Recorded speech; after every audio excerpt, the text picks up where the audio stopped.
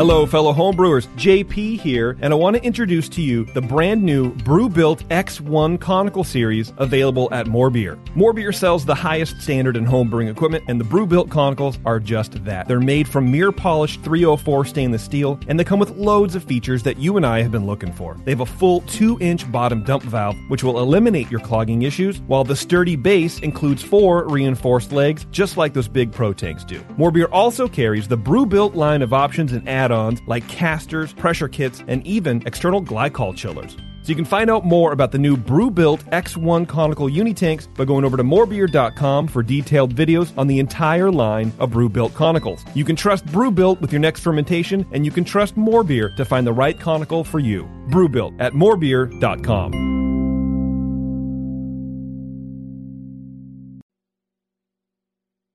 Today's Sunday session is brought to you thanks to the fine folks at More Beer. Visit them right now at morebeer.com. I want people to believe in me, and I want people to believe in me when they taste my beer. That's what it's about. You mean you laid underneath it and tried to put his tongue up the bung? I like to actually scoop up the yeast and look at it. 7 o'clock came real early that next morning. Yeah, man. Thanks for dumbing that down for us. You did an awesome job. It's all about food and beer. Punch me in the junk. Man, that thing was thick. The point is just beat it like it's your dick. I like to smell it afterwards. Are you being sarcastic right now? Yeah. Bring your body armor. I ran into my junk once on a ball valve in a kettle. That's a true happy ending. Now, live from the Brewing Network studios in Northern California, this is the radio program for home brewers, craft brewers, beer lovers, and beer geeks. It's your only source for live beer radio that brings expert brewers together with, well, expert drinkers. This is the radio program with a head on it. This is The Session.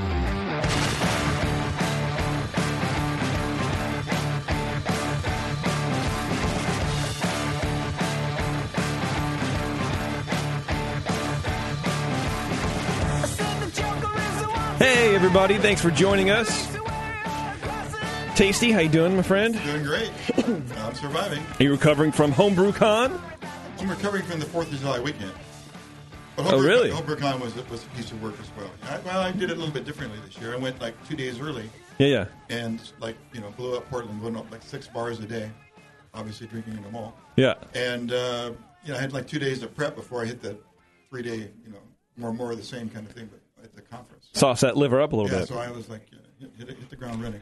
Okay, and was that a good strategy for you? It worked pretty good. I'm a seasoned professional. I drink, a lot of nights in a row. So. Yeah. Yeah, it was fun. Okay, well, that's good, man. You never saw me before noon, at the conference.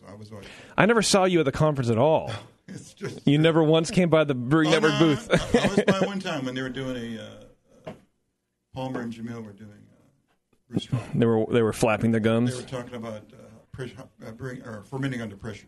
Oh, okay. Chris White was there. Like I have to get this out by tomorrow. How do I do it? No, actually under like bars of extra pressure. Oh, okay, yeah. Chris White loves talking about that. It reduces it's like lowering the temperature.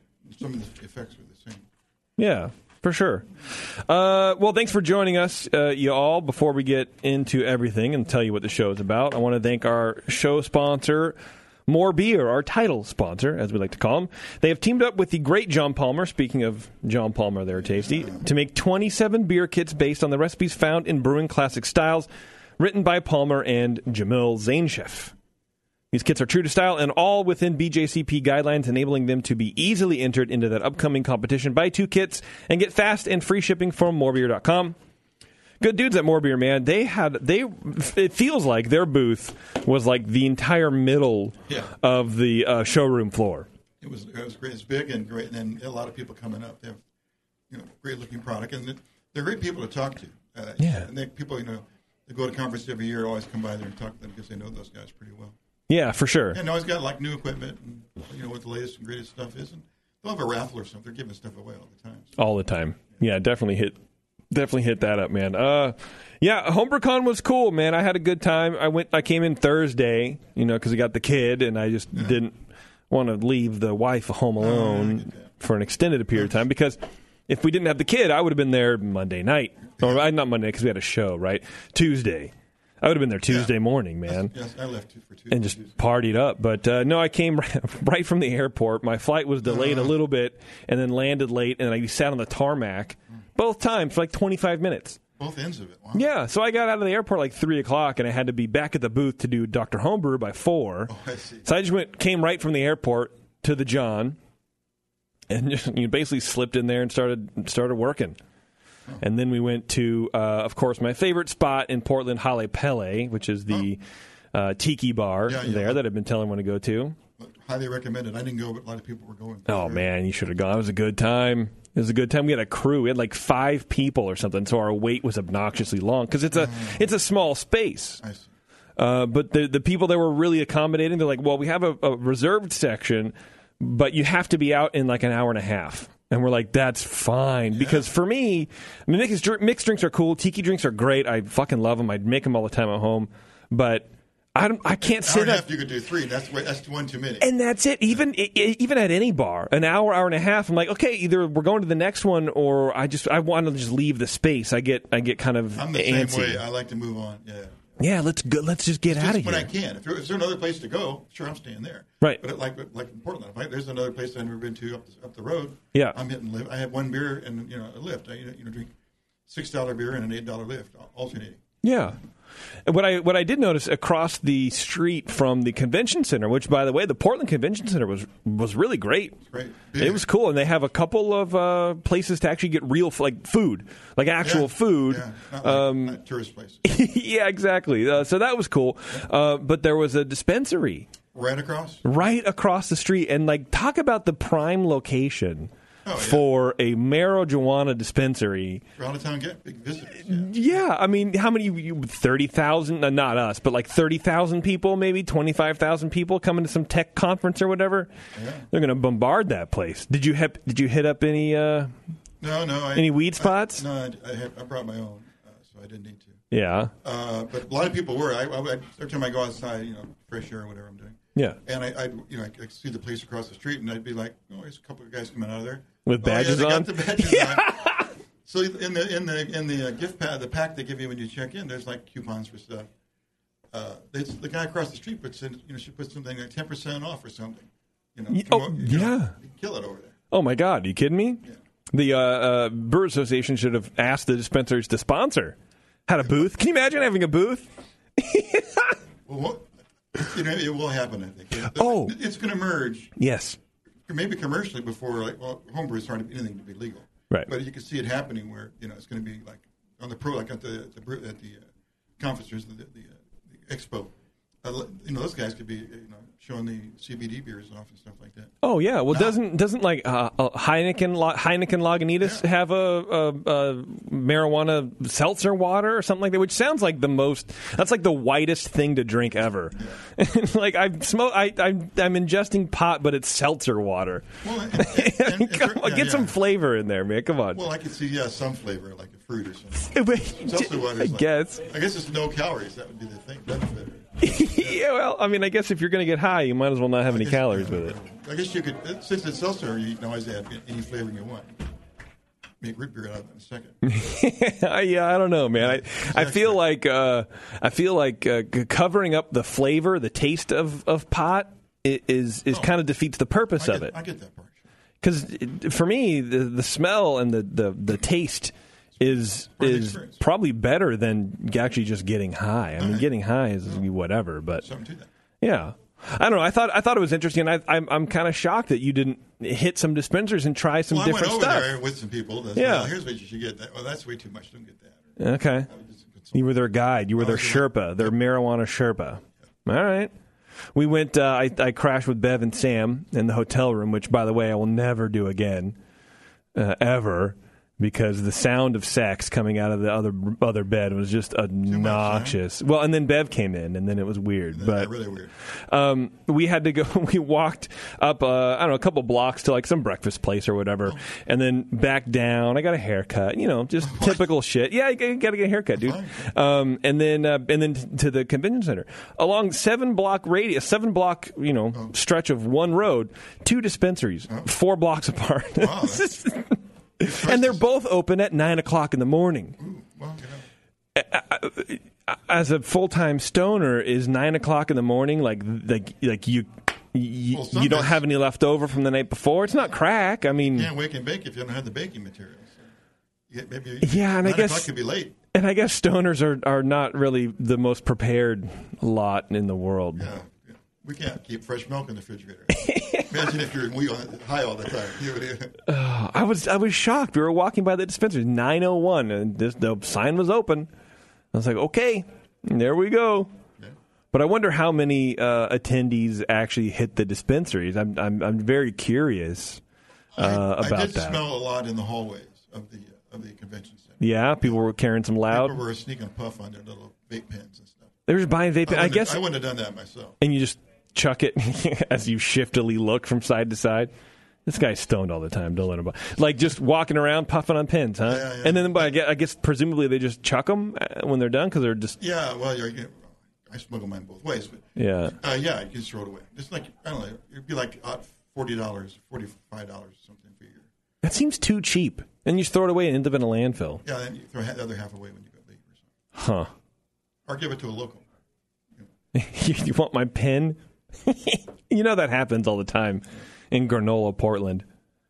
I don't know. I had a good time, man. I thought it was real cool. Great event. The seminars were just great. I didn't see a single seminar, dude. I was stuck at the booth. It was like a really light work. Staff. So it was basically Bev and I at the thing. And Taylor was there, but he was running the boards for the show. Mm-hmm. So when he was supposed to be covering, like we can go out and get food, he was actually working. It was just kind of like shit. Well, now we're here, so that just kind of happens. If you didn't go to NHC, I would like to report that Justin did do the play-by-play on the wing contest, and he did not get sick. Oh, that's right. He was able to keep it in. Apparently, they all had their backs turned to him. Oh. So it was very easy for him to not, puke up everywhere and do that scene from Stand By Me. Did they all hold their stuff down so you didn't get to see them project down across the room? I don't know. I think so. I think I would have heard it. I don't think it was from what I understand, it was a timed event. You had whoever ate a certain amount the fastest, went through. They were like heats. And then the finals were held at the Buffalo Wild Wings, which apparently is called B-Dubs. Like in that's what everyone was like. Oh yeah, B-Dubs. We're going to B-Dubs for the Buffalo Wild. Okay, all right. Oh, it's a nickname for it. Apparently. All right, cool. You know, I never heard it called that before. Neither did I. And someone from the BA is like, "Yeah, I got to go to B-Dubs instead of going to your party." I'm like, "Well, that doesn't sound cool." But I don't know. I don't know who won when they get free wings for life. So there you go. So it wasn't a volume thing. It was speed eating. It was speed. Yes, it was. I think it was like 6 wings or something like that. I don't know what it was, but that way you could compete multiple times. Yeah. And had I known that, I would have at least tried. I can suck the cartilage off a wing, dude. I mean, I'm just saying. Yeah, it's a lot about just grabbing one end, pulling everything off. Just going for it, man. Whatever. You got to put your tongue in the right way or something. Something like that. But yeah, that night we had BNA 13, of course. That was a great event. At Base Camp Brewing, yeah. I want to thank, I should thank Base Camp Brewing for hosting us. Yeah, I talked to them a little bit. They're glad to have us, even after we were done doing our shit. They said it's a good crowd. I said, well, I'm not surprised. These guys are home brewers. They're out drinking all the time, and they know how to behave themselves. Yeah, for sure. And, I was a little disappointed because, the thing ended at 2 o'clock, and then we had to break the booth down, pack up our trailer, and then drive over to Base Camp to set everything up. So I missed the whole award ceremony and all that kind of stuff. But that's fine. Hopefully we can schedule around it. But it gave me more time to hang out at Base Camp. And so Warren and Sam and I, after we were done setting up, went in and purchased a couple pints of beers, man. Nice. And they were delicious. And they were beers that they weren't pouring outside, too, so that was pretty good. But they had a couple lagers there, and we had them on the show a few years back. Yeah, that's how they knew us, Yeah, and their beers were good, and their beers are still good, man. It's a cool spot. Yeah, they had basically all their beers, plus a few guest beers outside. There were 29 beers, different beers or something? Yeah, something like that. And I think they only had like 5 Base Camp beers. Oh, really? I didn't look that closely. I know the one I camped on was Base Camp beer. In fact, after the event was over, I went inside and had a pint. What was it? Do you remember? It was a hazy beer, but it was really good, which is unusual. That's very unusual. Yeah, I don't know which one it was. I forget the name of it. Oh, okay. It's number 5. All right. Yeah. Okay. I mean, they had a cool Kolsch, and and I forget some of the other breweries that were there. I imagine they're all local breweries to the place, but there was a cool DJ spinning some stuff, and we gave away a bunch of stuff. And really cool stuff. Wow. Yeah, it was pretty cool, man. So thanks to More Beer, of course, 5-Star, Blickman, Imperial Yeast, Airstream Northwest. There was an Airstream trailer. Yeah, they had a demo there. Warren was just fascinated by it. He's like investigating where the propane tanks were. He's like unbuckling shit. I'm like, are you going to buy one? No. Well, then get out of here. What are you doing? Oh, Warren's actually called me. And White Labs. Thanks to White Labs. You want to let's talk to Warren real fast. Put him on. Let's see if we can do this. Hi, Warren. You're on the air. This is a butt dial. It's a butt dial. Nice. All right. Well, there you go, Warren. Thanks for screwing with us. I appreciate that very much. Hey, if you want to call me and really talk to me, then call me 1-888-407-207-BEER. What the fuck 401 is that? 401 beer. Welcome to the Brewing Network. It's the second show. Give him a break. I don't know, man. I don't know what's going on. But BNA13 was cool. And, of course, thank you to everybody who came out and spent money and their time after a long week of drinking to come and party with us. It was really, really appreciated, and it was cool to hang out with y'all, man, and drinking beers and talking to people that I've never met, and that was cool because for a while there we were kind of meeting the same people over and over again, which is no offense to anybody we were meeting over and over again, but this seemed like a lot of fresh new faces that have been listening to us for a couple years, and that was really neat, man. Yeah, it was fun going around and talking to everybody. Or as many as I could. I'm sure I didn't talk to everybody, but I got a lot of them. Yeah. It was fun. Yeah, it was a good time, man. It was a good time. So BNA 13, thanks a lot for everybody for coming out to that, and of course to Base Camp Brewing for supporting us. And then if you're there and you go to Base Camp, just right around the corner, there's a place, the Rum Club. I went there a few times. And, that place is legit. Isn't it good? Oh, it's so good. And Sassy's is 2 blocks up. Sassy's is right around the corner from that, too. So it's a whole thing, man. You can have a trifecta of fun, apparently. I was doing laundry today, and I found, like, $26 in ones, a pair of jeans from Portland. And I was like, I hate you so much. Oh. And he's like, that's just how they give you change there. I ordered a beer, and I'm like, okay. You ordered a beer with what, $40? Yeah. He was like, no, I got cash back. I'm like, okay. Boothang, what are you doing? Apparently, Justin left like $40 in ones on the counter of his room, and the maids thought it was a tip and took it. Wow. That's what I hear anyway. I don't know. That's my favorite story. It's a good story, and especially for a strip club / hotel connoisseur like Justin. You should know that. I mean, that's just right there. That's a tip. It looks like one. I mean, if it was checkout day. It looks like one. It wasn't checkout day. It was just the day he left and left the money. I guess, yeah, I don't know. I leave money laying on the counter all the time in hotels, and I've never had it touched. Oh. Yeah, well, and you know what? And the person who got me, I don't want to say started in tipping hotel staff because that would imply that I still do it, is Push. And he's like, I just leave $2 or $3 on the pillow. That way they know it's for them. Mm-hmm. And it's just a thank you for cleaning the room. And sometimes you get like extra coffee or whatever. It's never worked for me. But sorry about the stains on the toilet. Like, here's a one. Like, it doesn't, I don't know. Doesn't matter. Anyway, NHC was cool. Next year it's in Providence, Rhode Island. Wow. The other way. It's a long way away, man. It is. Are you going to go? You gonna make it? Why not? I don't know why. That's not a year to stop, as far as I know. That's true, man. I don't know if I told you. I'm working with a couple dudes to help try to bring it to Anaheim in a couple years. Oh, nice. Anaheim Convention Center, get them discounted Disneyland tickets, and hook all my friends up. Oh man, that'll be good. Do an event in there. That would be actually. I mean, I know we can do an event at like Ralph Brennan's or something like that. We could probably buy Ralph Brennan's out for BNA 14. Or they have probably could. Lane splitter, not lane. What's the fucking bowling alley? The bowling alley. I don't know. Splitsville or Split Lane or. I think it's Lane Splitter. No, that's the pizza place. Hair Lip or Split Lip or Do the Splits or whatever. Anyway, too bad ESPN Zone's gone. That'd be great. That sounds like fun. Yeah, I think it'd be a good time. Speaking of good time, Tasty, let's do some feedback. What do you think? Let's hear it. Feedback today is brought to you by the Beer Law Center. John at the Beer Law Center protects our trademark and a whole bunch of stuff. Free advice for us because, we're nice. But he can protect your stuff, too. Go to beerlawcenter.com. John's a good dude. I thought he was going to be there. No, I did not see him. Oh, well, I guess why would he? It's homebrew, right? That's true. Dude, every time we recorded a show, there was a guy. He would stand out in the audience watching the recording, and he was John's twin. She's taking a picture. Tag him in it. Great hanging out with you. I'm so glad I could buy you beers, John. I should have. He looked so much like him. I saw him on multiple occasions, and every time I was like, "Oh, not John. Not John. Don't be weird." Get your John out here, John.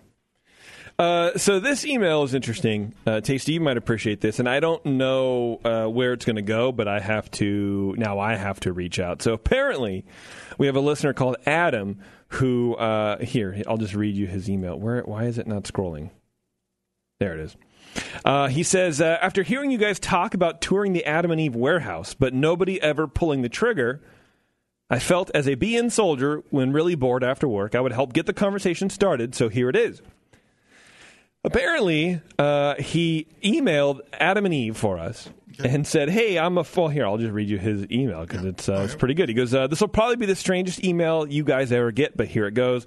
I follow a podcast called The Brewing Network, which you guys have been sponsoring for the last few years. They are constantly talking on the show about wanting to set up a tour of your facility, and me being one of the BN soldiers, I felt it was my duty to try and help them make that a possibility. And yes, they are very serious about this.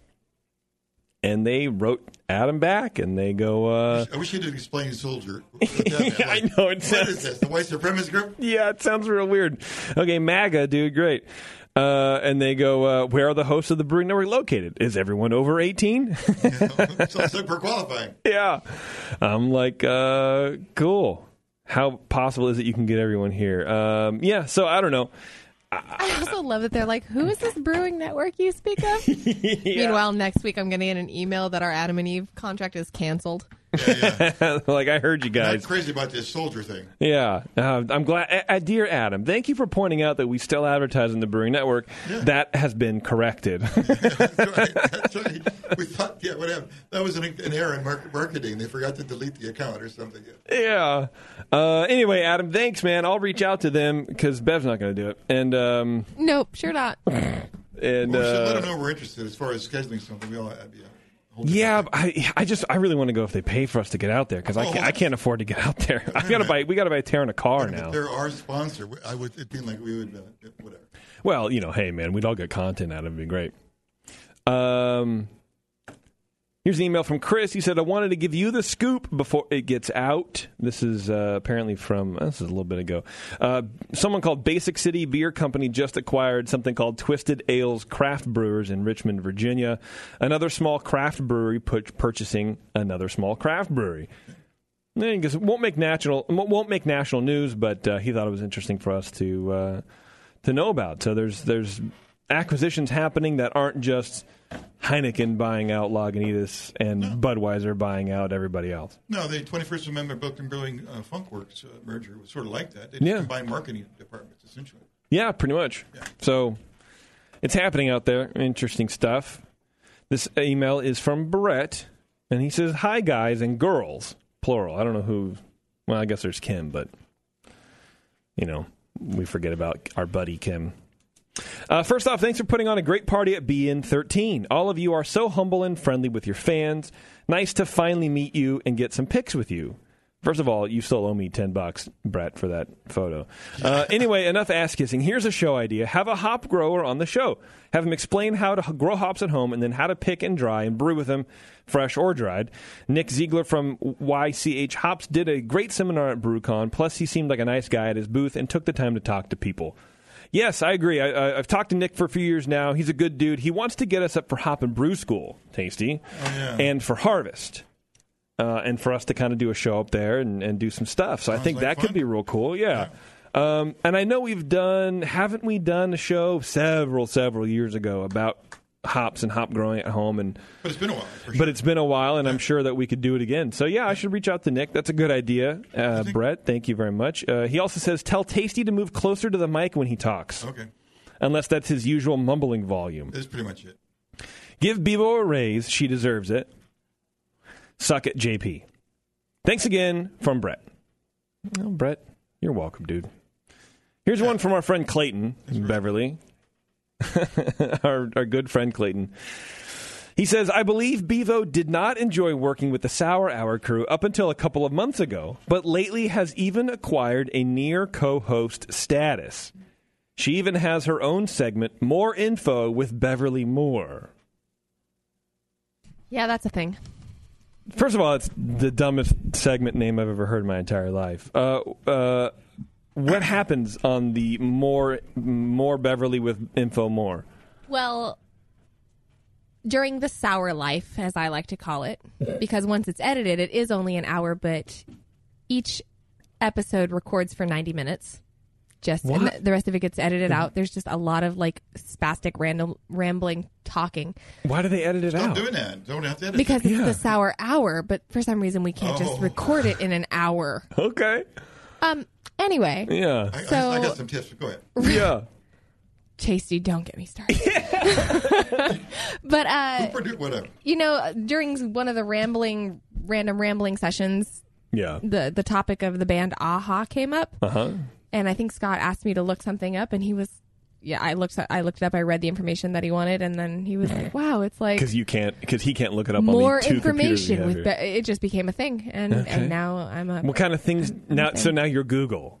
Well, but that's okay because I have an excuse to not be paying attention during the sour hour, as opposed to just not paying attention. Okay. What else do you look up? Like, what kind of things do you Google for Scott? I've only done it twice. Okay. And so it was the band Aha. Yeah, I know. Take on Me. I get it. Take on Me. Yeah. And there was something, he asked me to look up YouTube videos of old broadcasts where the people were like reading, and they had the paper, and they'd be like, reading off of the press. Right. It didn't go. That one went over like a fart in church. That was so bad. Is it to justify him doing this sometimes? Yes, I think so. Which is an old Phil Hendry bit, and that's this whole... Yeah, okay. All right, well, hey, that's cool. So do you have intro music? Or No, but I did have to record like... And now, more information with Beverly Moore. You introduce yourself? Wait a minute. I do. Yeah. Well, look, I'm not a real co-host. I'm kind of like a co-host. Well, Clayton goes on to say, I think this is a perfect example of Stockholm Syndrome. Please monitor this. I'm worried a little bit, although maybe the whole syndrome started with Justin a decade ago and really manifested itself when she actually went full-time with the BN. Maybe the Sour Hour situation, or he says sitch, is just another example of how deep it goes. I don't know. Keep up the decent work. I love you all. Thank you, Clayton. And then last but not least, we finally have a decent spam of the week. Oh. Bring that segment back. This is from Sherry Hopkins, and it's titled, I Like to Meet You, with, I think, 7 exclamation points. But there's a space in between you and the exclamation points, so it's like another word. I like to meet you. Hey, are you dreaming hot sex? I'm sexy, very hot. I can do whatever you say to me. All your dreams. I like to spend a lot of time with you guys. Give me your hot mind, and maybe I am the one you need for tonight. Look into my eyes. Let me send you a kiss. I will make you happy. I am a girl who likes to live new experiences. I like to meet people from the U.S. I like to go out walking. At first, you should view my profile. And there's a link to her profile. Give me your hot mind, we Tasty. should just buy a burner computer and click that link. It will literally catch on fire. Like the SIM card in that episode of 24 when he puts it in the phone. I'd love to know his or her success rate. Like, what happens after? Who reads that? Right. What's the open rate on these things? But also, I like that one because it's kind of like poetic and almost sincere if you knew it wasn't written by a bot. I'm the one, look into my eyes. Which eye? Let me send you a kiss. The eye that you're sitting on. Ew. That's Spam of the Week, everybody. I guess I should tell you what we're doing on the show today. Oh, that's right. We have a topic for today, which almost didn't happen. So what I found out after NHC was that our local club, DOZE, had a few winners, a few medal winners at NHC. Multiple, even. Yeah, sure, a few or multiple, whatever you want to do. So we're going to have two of them in tonight. We're going to have Sean and Vito. And Vito won a medal with his Aussie Sparkling Ale, Australian Sparkling Ale. And Sean won a medal with his barley wine. And I thought, well, that would be great. You guys are local. Let's come in, drink the beers. Let's talk about it. Let's do a little homebrew topic, because we haven't done homebrew here in friggin' God knows how long. Find out what it's like to enter and win. Yeah. Unfortunately, Vito doesn't have any of his beer, but Sean brought his barley wine. So he's 3 bottles of barley wine, medal-winning NHC bottle, the same batch.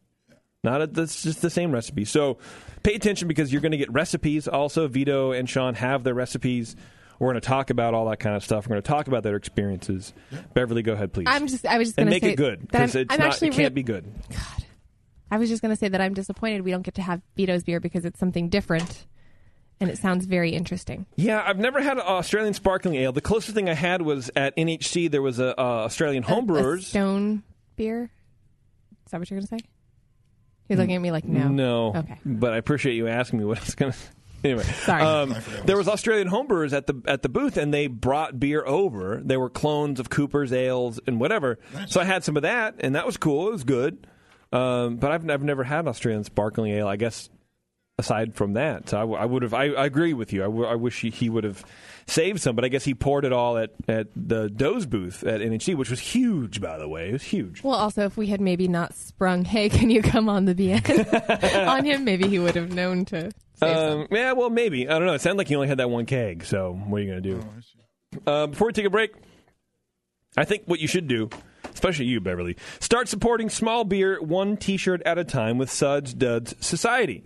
The brewery T-shirt membership, where members receive a T-shirt, beer merchandise, and a homebrew recipe from a different brewery each month. A portion of each membership will go to the highlighted brewery and to sponsor a local homebrew club in their area. Join the society in the month of July to receive 2 additional pieces of throwback beer merch and homebrew recipes with your first brewery package. Become a member by going to sudsdudssociety.com and use promo code BNARMY at checkout to receive a discount on top of their throwback tier beer merch and homebrew recipes. sudsdudssociety.com. Let me tick this box. Okay, we got it. Let's take a break here, Tasty. I can do that. You sure? We all right with that? Yep. Take a break, refill our beers, sort of. And then when we come back, we're going to talk with Sean and Vito from Club DOZE. Got a couple local dozers in here to talk homebrew. It's a homebrew-centric show, everybody. Stay tuned. It's The Session. We'll be right back. You're listening to the Brewcasters on the Brewing Network.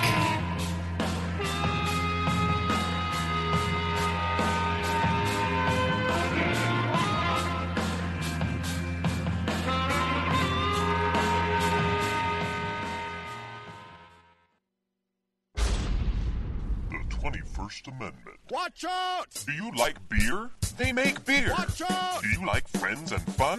They make friends and fun. Watch Do out! you still like to have a good time? The 21st Amendment. Watch out! The 21st Amendment in San Francisco, located at 563 2nd Street, 2 blocks from the building where baseball is seen and played. Try their beers in the pub or try them in the can, featuring Monk's Blood. Made with real monk. Watch out!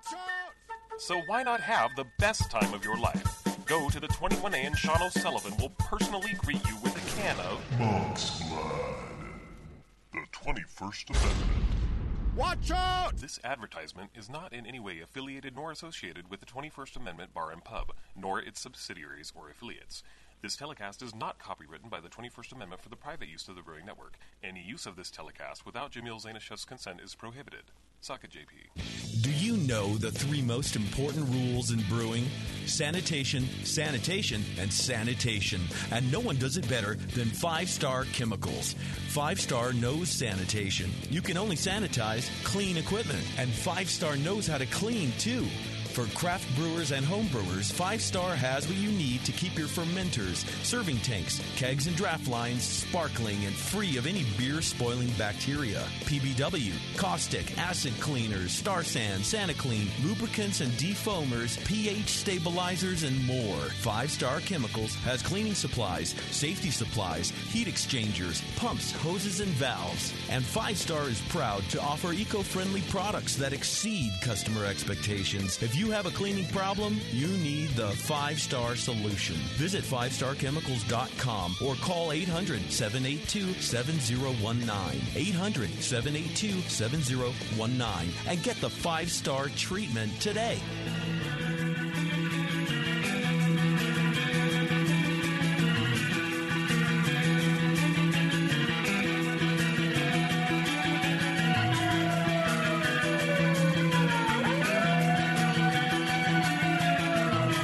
You're tuned into this session. Because life's too short to listen to crappy radio.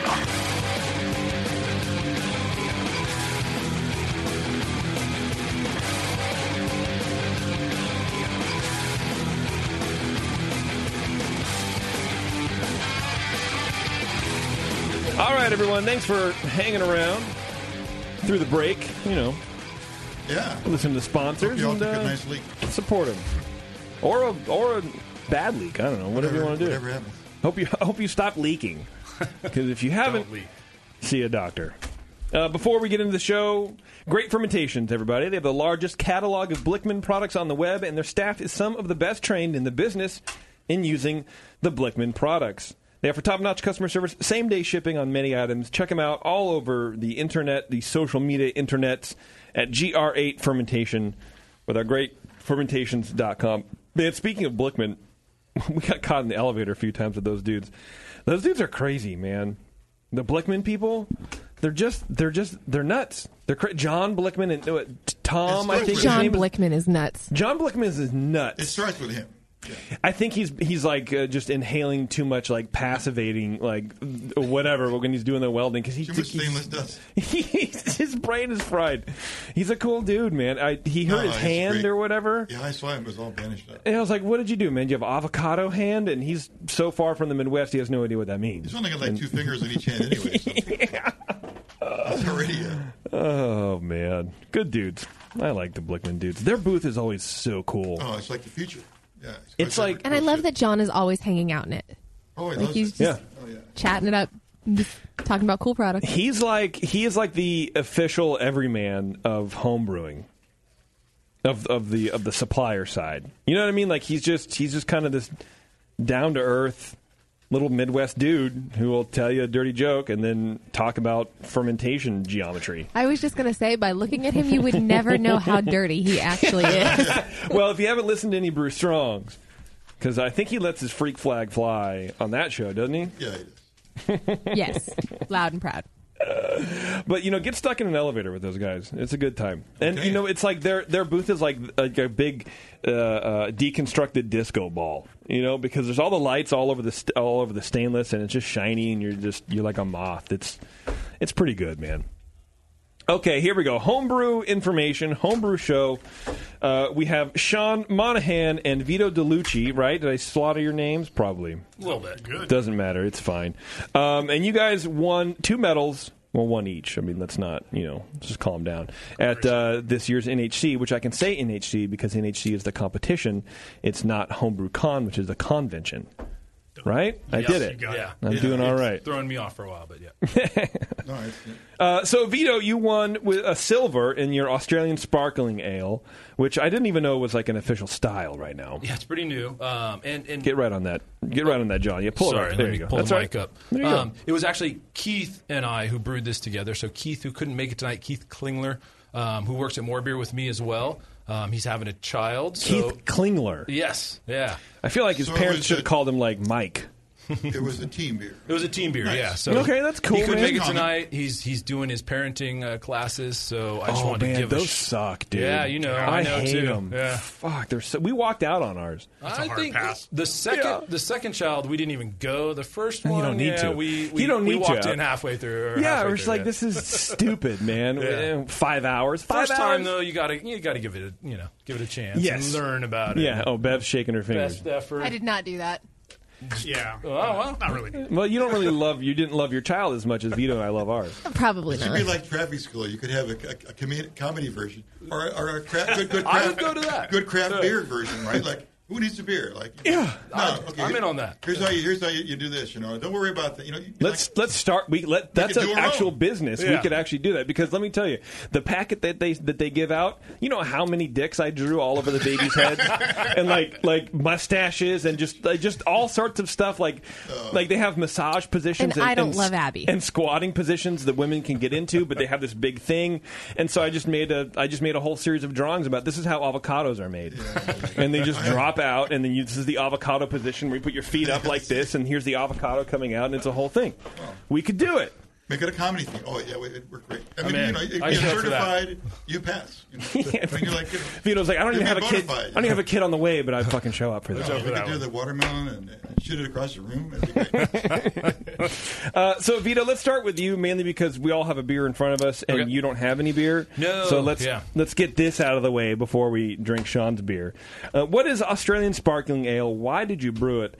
And So it's describe the flavor to me right now. Go. It's a great story on why we brewed it. So Keith was, first of all, the whole club, DOZE, we were trying to put forth the effort to win Club of the Year. Unfortunately, we didn't win, but we were trying to just get a bunch of people brewing. Keith hadn't brewed in a while. He was going to brew a pale ale. Mm-hmm. So he brewed a pale ale on the Robo Brew at More Beer, and I helped him out with that. Cool. And then, we were tasting it, and we're like, man, it's not really a pale ale, and I'm tasting it. I just recently, within the last 2 years, did the BJCP certification, so I was familiar with the styles, especially the Australian Sparkling Ale. Okay. And I said, you know what, dude? Enter Random. this. I know, super random. I was like, enter this as an Australian Sparkling Ale. So he gets a ribbon in the first round, and then he comes to me and he's like, all right. Dude, you just decided then after you made the beer. You didn't change the recipe or anything. No, we did. Yeah, I'm getting to that. Yeah. Oh, I'm sorry. So he Casey's like, let's go. Yeah. I'm sorry. He created the pale ale recipe, brewed it, and he was like, I'm just not feeling it. What do you think? And I'm like, hey, enter this as an Australian Sparkling Ale. Right. Boom, he gets a ribbon. And then he comes to me and he's like, all right, Vito, now we need to make an Australian Sparkling Ale. Really? Make me a recipe, So then I did some research on it, reached out to Brandon from Australia, another BJCP certified judge, talked a little bit, created the recipe, had Keith come over, brewed it at my house, we did two different versions. We did a split batch with the Burton Ale yeast was the winner, but then we also did the White Labs, the best of both worlds yeast as well. That one was good too, but we ended up going with the Burton because to me that was more of the style. I got the pear esters from the yeast, so that's what we went with. Okay. What category is Australian Sparkling Ale? I'm trying to look for it. Category 12. Here it is. 12. 12B. Yeah, English Pale Ale. Page 21. Yeah, 12B. so that one rolls. It's 12B. So it goes against British Golden Ale, Australian Sparkling Ale, English IPA. This year they also rolled in 11, which is the British Bitter, Ordinary Bitter, Best Bitter, and Strong Bitter. So that's who we were competing against in the second round. That seems like a pretty heavy category. Yeah, I was pretty stoked off that. And Do you know how many entries were in that category? I don't remember offhand. Look it up. I wonder if we can figure it out. That'd be cool. Make me feel good. No, it's not, they don't have that on the results page. They don't? No, I wish they did. Oh, man, they totally should. Yeah. That's too bad. So, overall impression is smooth and balanced. All components merged together with similar intensities. Moderate flavors showcasing Australian ingredients. Large flavor dimension, very drinkable, suited to a hot climate, relies on yeast character. That sounds like half a dozen beers. Exactly. That seems hard to nail down. When he brewed the pale ale, I think he used Galaxy and Citra. So you had that Galaxy. It's all Southern Hemisphere hops. So Galaxy, Nelson is what we used. We also used Dr. Rudy, which was formerly known as Super Alpha. Okay. The traditional styles use, I think it's Pride of Ringwood Is yeah, that's the old ass hop where you read about that in Joy of Home Brewing. Yeah. Like that's. I don't know where to get it. Yeah, I don't think they do it beer. anymore. Yeah. So we ended up going with Dr. Rudy. I knew about that hop from brewing some other batches with other people. Yeah. Did that for the bittering hop, and then Galaxy and Nelson for the aroma. It's very similar, just to like a nice pale ale. Little bit of esters. What's cool or what's different about that is if you read the style guidelines, they say they should have a little turbidity because you're supposed to spin the bottle a little bit before you pour it to rouse the yeast. Oh, like a Blue Moon. Or I was going to say like a Sante, Sarah Sellers. You do the Sarah spin, or like a Blue Moon. Yeah. So we added a little bit of wheat in there to create that turbidity because we were going to force carb it. Okay. So that was kind of the strategy behind that because we're like, we don't know if they're going to spin the bottle or not. So added that little bit of wheat in there to create that turbidity. I did the style guideline mention that characteristic? Yeah, it does. Yeah. Oh, okay. Yeah, so when I created the recipe... most of the guys that are judging that beer that day, at both levels, probably never had one before. Probably not. Yeah, it's not a super popular They're a style. slave to what it said there. Appearance, exactly. Yeah. Deep yellow to light amber in color, often medium gold. A tall, frothy, persistent white head with tiny bubbles. Noticeable effervescence due to high carbonation. Brilliant clarity if decanted, but typically poured with yeast to have a cloudy appearance. Not typically cloudy unless yeast rouses during the pour. So, thinking that they were going to be, like Tasty said, a slave to the style, so we were like, hey, let's add a little bit of wheat in there to create that turbidity. Mm-hmm. It's only 3 points appearance, but I want maximum points. Yeah, and you never know with the way judging goes. I've talked ad nauseum about my fucked up scores where it says this thing is optional, toasted oatmeal flavor is optional. And then I get dinged for not having it, but it's optional. So you never know. So I think you probably got it right if you just kind of hit it sort of in the middle, especially for appearance. It's better than going one way or the other way. That was the idea. Yep, definitely. Is it typically bottle conditioned or? Typically bottle conditioned. Okay. Yep. Okay. Yeah, but we were forced carbonate, so it was like, all right, add a little bit of wheat to create that turbidity. Cool. Yeah. Highly attenuated, dry finish, lingering bitterness. Although the body gives impression of fullness. So it does say. Down where characteristic ingredients: lightly kilned Australian 2-row pale malt. So we use RAR 2-row for it, and then a little bit of Maris Otter. So they say 6-row. Did you have any 6-row high protein? I did not. I love RAR, so I just went with what I know is great. Is that where that turbidity kind of can come from? Also, would there be 30% higher protein malt? Is what they say. That makes sense. Yeah. Yeah. So to compensate for that, just added a little bit of wheat. Yeah. Traditionally used Australian hops cluster and Goldings until replaced from the mid-1960s by Pride of Ringwood, highly attenuated Burton-type yeast. Yeah, we used the Burton Ale yeast. Variable water profile. Which I loved. I've never really used that yeast before that I can remember, and I was stoked off it. Yeah, finished out real dry. Tasted great. It sounds good, man. I mean, it sounds like right up my alley, honestly. Here's the style comparison. Superficially similar to English pale ales, although much more highly carbonated with less caramel, less late hops, and showcasing the signature yeast strain and hop variety. More bitter than IBUs might suggest due to high attenuation, low final gravity, and somewhat coarse hops, which I've never heard hops described that way. Coarse. Yeah. IBUs 20 to 35, SRM 4 to 7, OG. 1038 to 1050. I fucking love that. We were 1051 on our batch. What'd you finish at? 1009. Okay. Yep. All right. Yeah. How many IBUs? 22 estimated on Beersmith. Yeah. So commercial examples. I love this. Cooper's Original Pale Ale. Cooper's Sparkling Ale. Which, big shout out to Brandon. He brought a Cooper's Sparkling Ale from Australia on the plane with him, so we were able to do a side-by-side, so that was pretty cool. What'd you think? Thanks to Brandon. So what'd you think? How would you change your approach? I liked our beer better. But just flavor-wise. But their water was definitely more minerally. I think it was... I was going to go for the Burton-on-Trent water profile, but I just didn't feel comfortable going at 700 SO4 levels. Do you think their water might have been like that? I think so. Tasting it, I think they're definitely... All right. Yeah. So can you imagine at some point where the judges get familiar with the style and they calibrate to that beer? You have to actually make something that has that's a pretty distinct characteristic. Yeah. You have to make a beer that tastes that bad. I mean, it has that weird flavor, that water flavor. Right. Yeah, definitely That's weird. super minerally. Yeah. Right now, you're at the beginning where they don't even know what to style. We don't get it out here. No, so definitely don't get it out here. It doesn't exist, right? So, yeah. I was going to add on, like we talked about the style and how you might have fit in or not. Really, the trick is to, say I'm in a style. If they can't kick you out, then you just make a really good tasting beer. Exactly. Because what it comes down to in your category Yep. is like, what's better, this sparkling ale or this bitter over here that this other guy likes? And then finally that's how you get awarded your silver medal. Yeah, and better. that's when we were tasting them. That's what I was like, man, this is just a good fucking beer. Sorry, excuse me. Yeah, that's right. But it was like, the other one with the other yeast was it might have fit the style guidelines a little bit more when we were reading them. We brought over a bunch of friends, BJCP judges, and we're testing the split batches, and it came down to like, this is just a better beer. Let's just put the better beer. The other one might taste better, taste more like the style guidelines read. But let's put the better fucking beer. If you're a judge, and Keith was like, "No, I want to go the other way," but I was like, "No, trust me, buddy." No. If you're a judge, it's hard to like kick a beer around for being almost out of style when you're saying, "I freaking love the beer." Yes. So you just throw all that away. That doesn't matter anymore. It's just a really good beer. Absolutely. If somebody can make this over and over again, it'd be a contribution to the hobby and to the industry. Yeah, and I think it goes beyond the classic. Oh, this is a great beer. I would buy a pint of this, like the de facto thing that every judge Overall writes on their impressions. Yeah, I would pay for this beer because it's like because that's means something. It doesn't mean anything.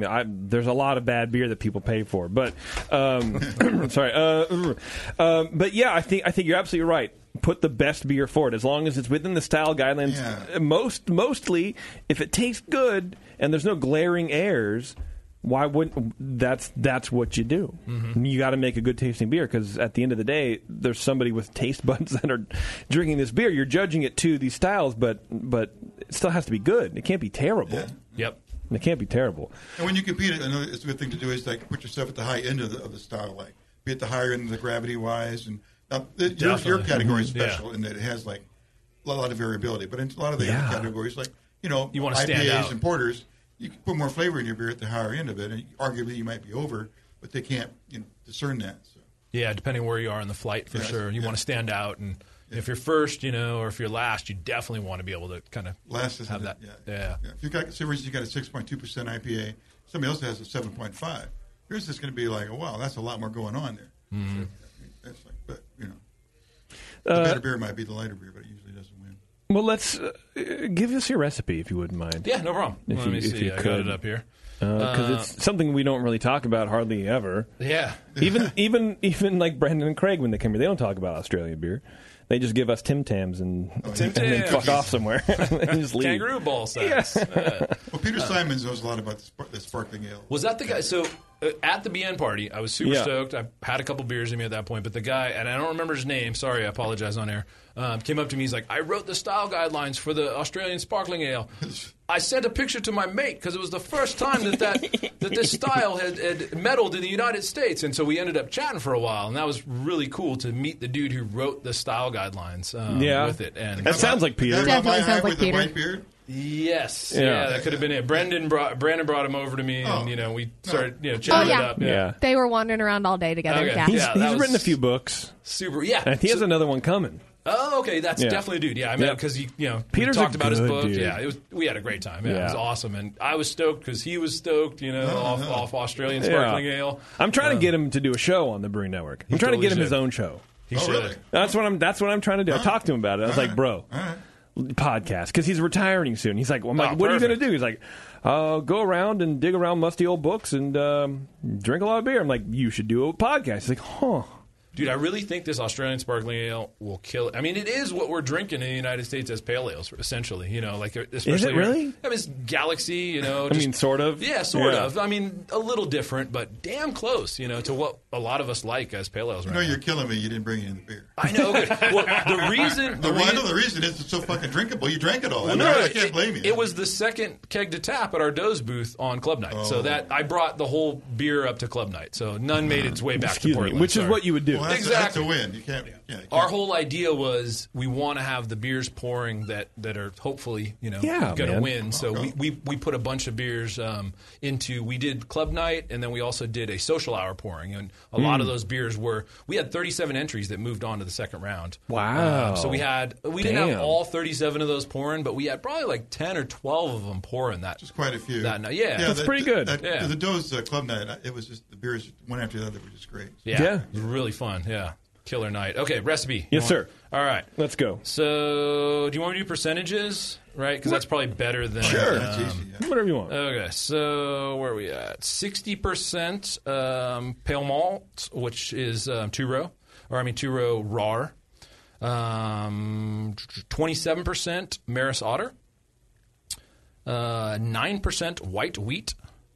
And then 2% Carapils dextrin. And then hops... Ready? We got Dr. Rudy is the boiling hop, 60-minute.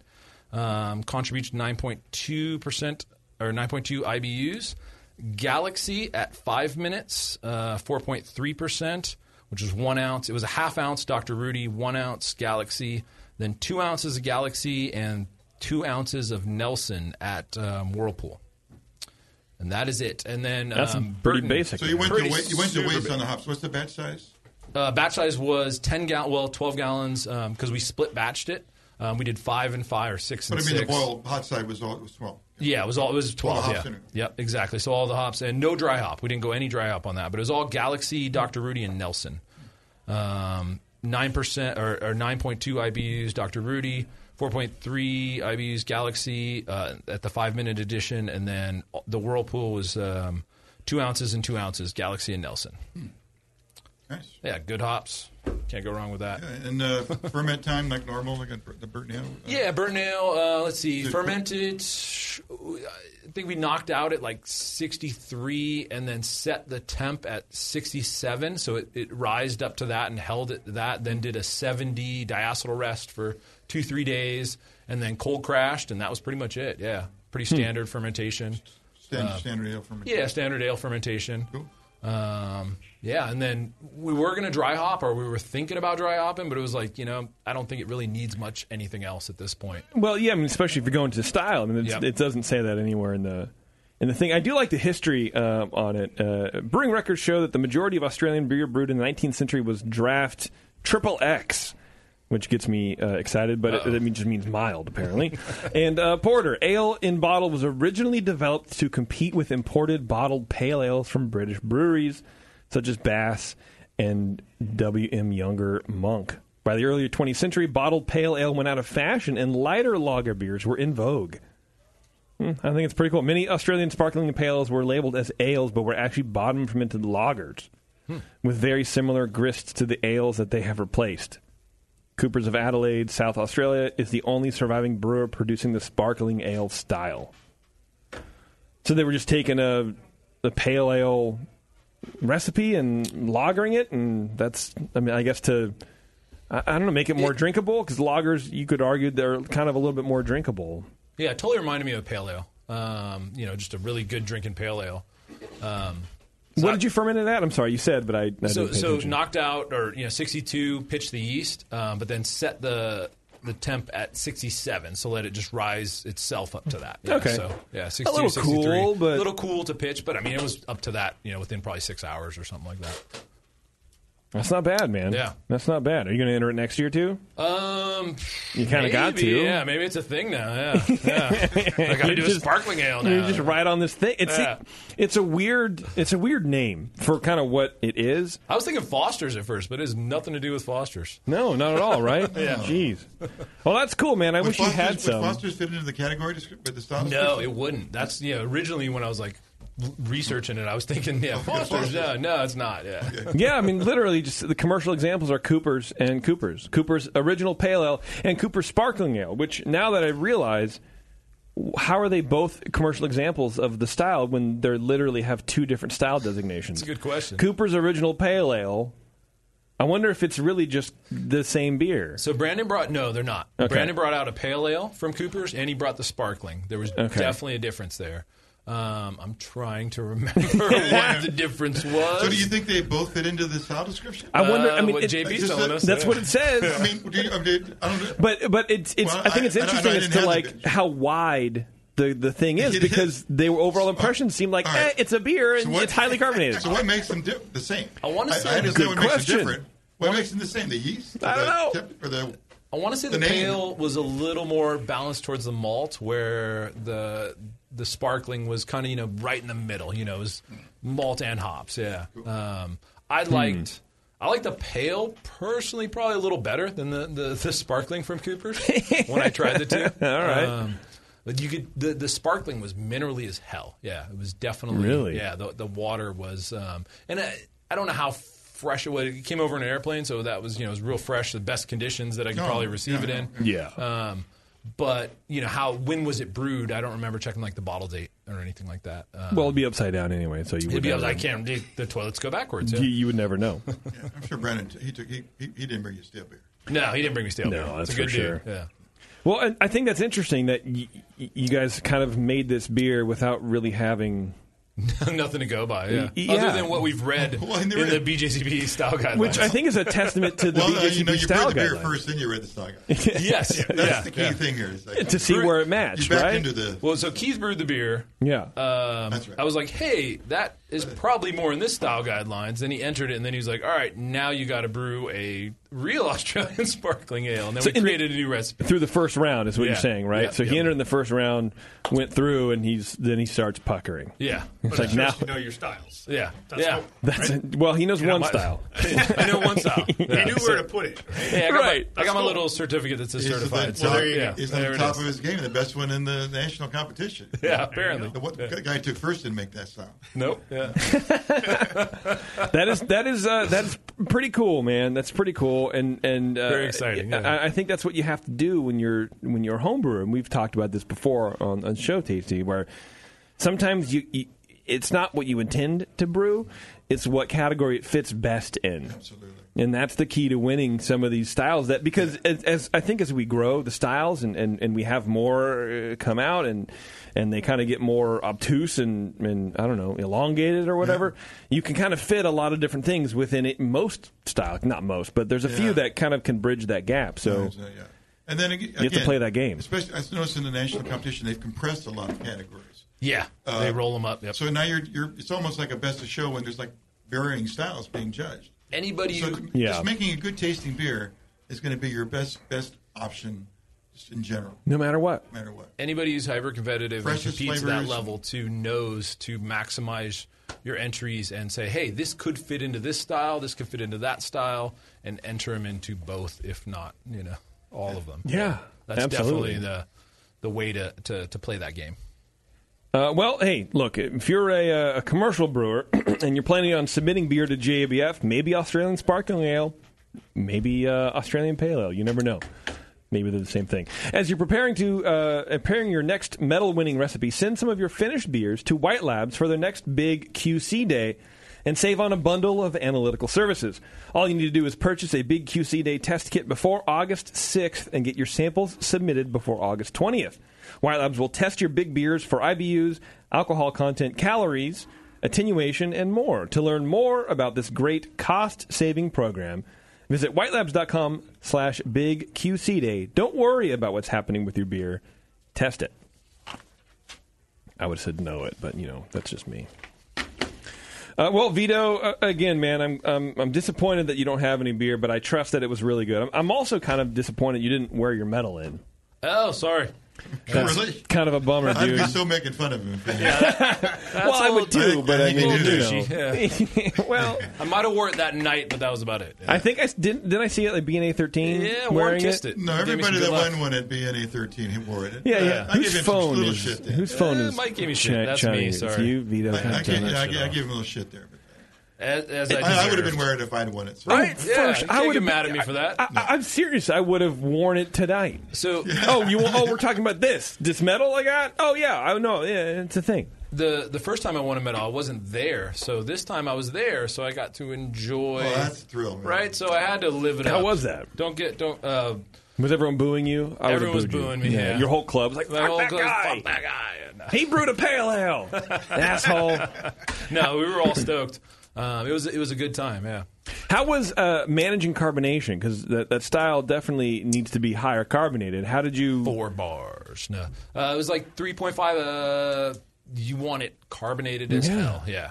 So the sparkling comes to the carbonation level? The sparkling, yes, definitely. Yeah. Not as clarity. I mean, obviously... right, there's turbidity, right? Yeah, a little turbidity in there. 3.5, because Coors Light's 2.8. Yeah, so it was highly carbonated. Wow, yeah. And then, but how do you? I mean, how do you bottle it as a home brewer? How do you bottle something that counter pressure filler from More Beer, baby? Yeah, that's how you did it. It's the only way you do it. Yeah, wear safety goggles. Yeah, wear safety goggles. You put a lot of pressure. So you pop your bottles in the freezer first, right? You got to make them super cold. Colder than the beer. Colder than the beer. I want them freezing where they're about to break.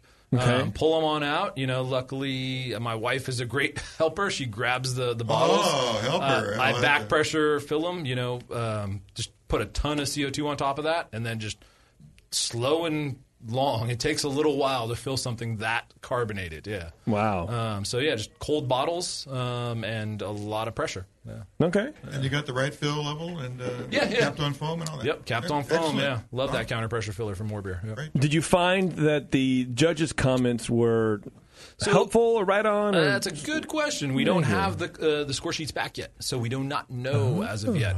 Keith and I talked this morning.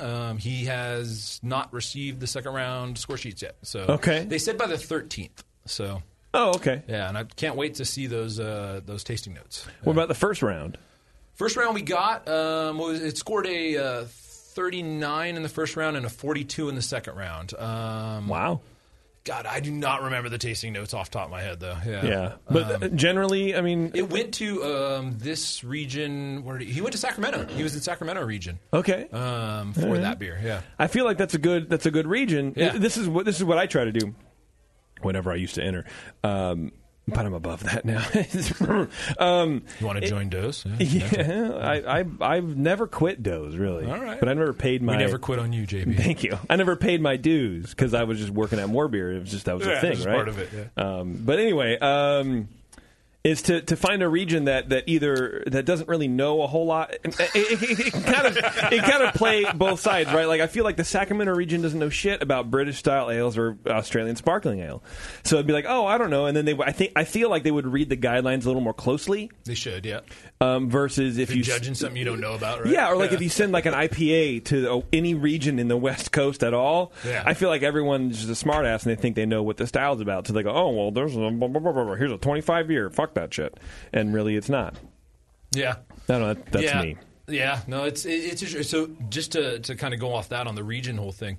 So our club, we sent to all 12 regions. We had, God, I don't know how many. We had 37 beers go on, but we sent to every single region. So we really got a good idea of regional tastes and how what their scoring is like. So it's cool to look at the data that came back from this year's first round. Are you guys analyzing it and going to release it? We've got never enter in this sub region right here, the sub Michigan region. Never do it. We've got some great members of the club that are doing exactly that and gearing up for next year. Of course you do. Yeah, nerds. We're coming for you, Quaff. Yeah, every club needs nerds, man. Especially data nerds like that. We definitely got some nerds. All right. I got a 20-sided die in my back pocket. I am a 20-sided die. Let me see. We're going to take a break here real fast. But before we do, Neshaminy Creek, everybody, has been on the Philly beer map since 2012. They just recently took home their 4th Philly Beer Scene Magazine Award for Brewer of the Year, and 3rd for Brewery of the Year. 2-time GABF Vienna-style lager medal winner, 2013 gold and 2016 bronze, and also a bronze for their smoked lager in 2016. They have a large, expanded, and recently renovated tap room with 24 beers on tap, 18 of which are rotated and seasonal limited beers. They have a variety of styles, which I love, from hoppy double IPAs to sessionable and poundable lagers to oak-fermented saisons and sour beers. Check them out, NeshaminyCreekBrewing.com. Whenever you're in Philly, go to Neshaminy Creek. Jeremy over there will greet you with open arms and probably a hug, maybe a little bit longer of a hug than is necessary. But that's how they do them, Johns, over in Philly. All right, we're going to take a break. We're going to come back. We're going to drink Sean's barley wine and talk about American barley wine. with the bronze medal winner, NHC. Hang on, we'll be right back. You're listening to the Brewcasters. The Brewcasters on the Brewing Network.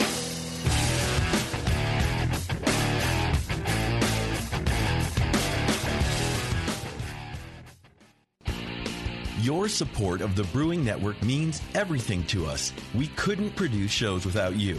And we love giving you something extra for that support, like Brew Your Own magazine. You already know it's a great brewing magazine full of recipes, equipment how-tos, discussions of beer styles, and brewing techniques. Whether you're new to brewing and just starting out or you're an old pro, you'll always learn something from the articles in Brew Your Own. Plus, they're amazing special issues like plans for building a Brutus 10 system, 250 classic clone recipes, and the Homebrewer's Answer Book. Brew Your Own magazine and BYO.com are awesome resources for any brewer. Whether for yourself or as a gift, when you subscribe or resubscribe from the Brewing Network homepage, you directly support programs like this. Get a great magazine and support the Brewing Network. Subscribe to Brew Your Own right from thebrewingnetwork.com. Are you looking for a simple brewing system that's great for all grain brewing, but everything on the market seems to be full of compromises? Blickman Engineering has the answer. The Blickman Brew Easy All Grain Brewing System. The Brew Easy is a complete system with easy upgrades and a beautiful compact design, perfect for any size brewing location. At its core, the Brew Easy is built on two gorgeous Blickman Boilermaker brew kettles, a high-temperature March pump, and either a top-tier gas burner or the new Boil Coil electric heater. The Brew Easy adapter lid allows the pots to stack on top of each other, forming an efficient, strong, and compact brewing setup that comes in 5, 10, and 20-gallon batch sizes. Upgrade your Brew Easy system with full automated control by adding a Blickman Tower of Power temp controller, and make moving around easy with the Blickman Kettle Cart. The Brew Easy is modular. If you already own a Boilermaker kettle, you can build your Brew Easy by purchasing just the modules you need. The new Brew Easy all-grain brewing system. See it today at BlickmanEngineering.com and brew with Blickman quality on your new Brew Easy.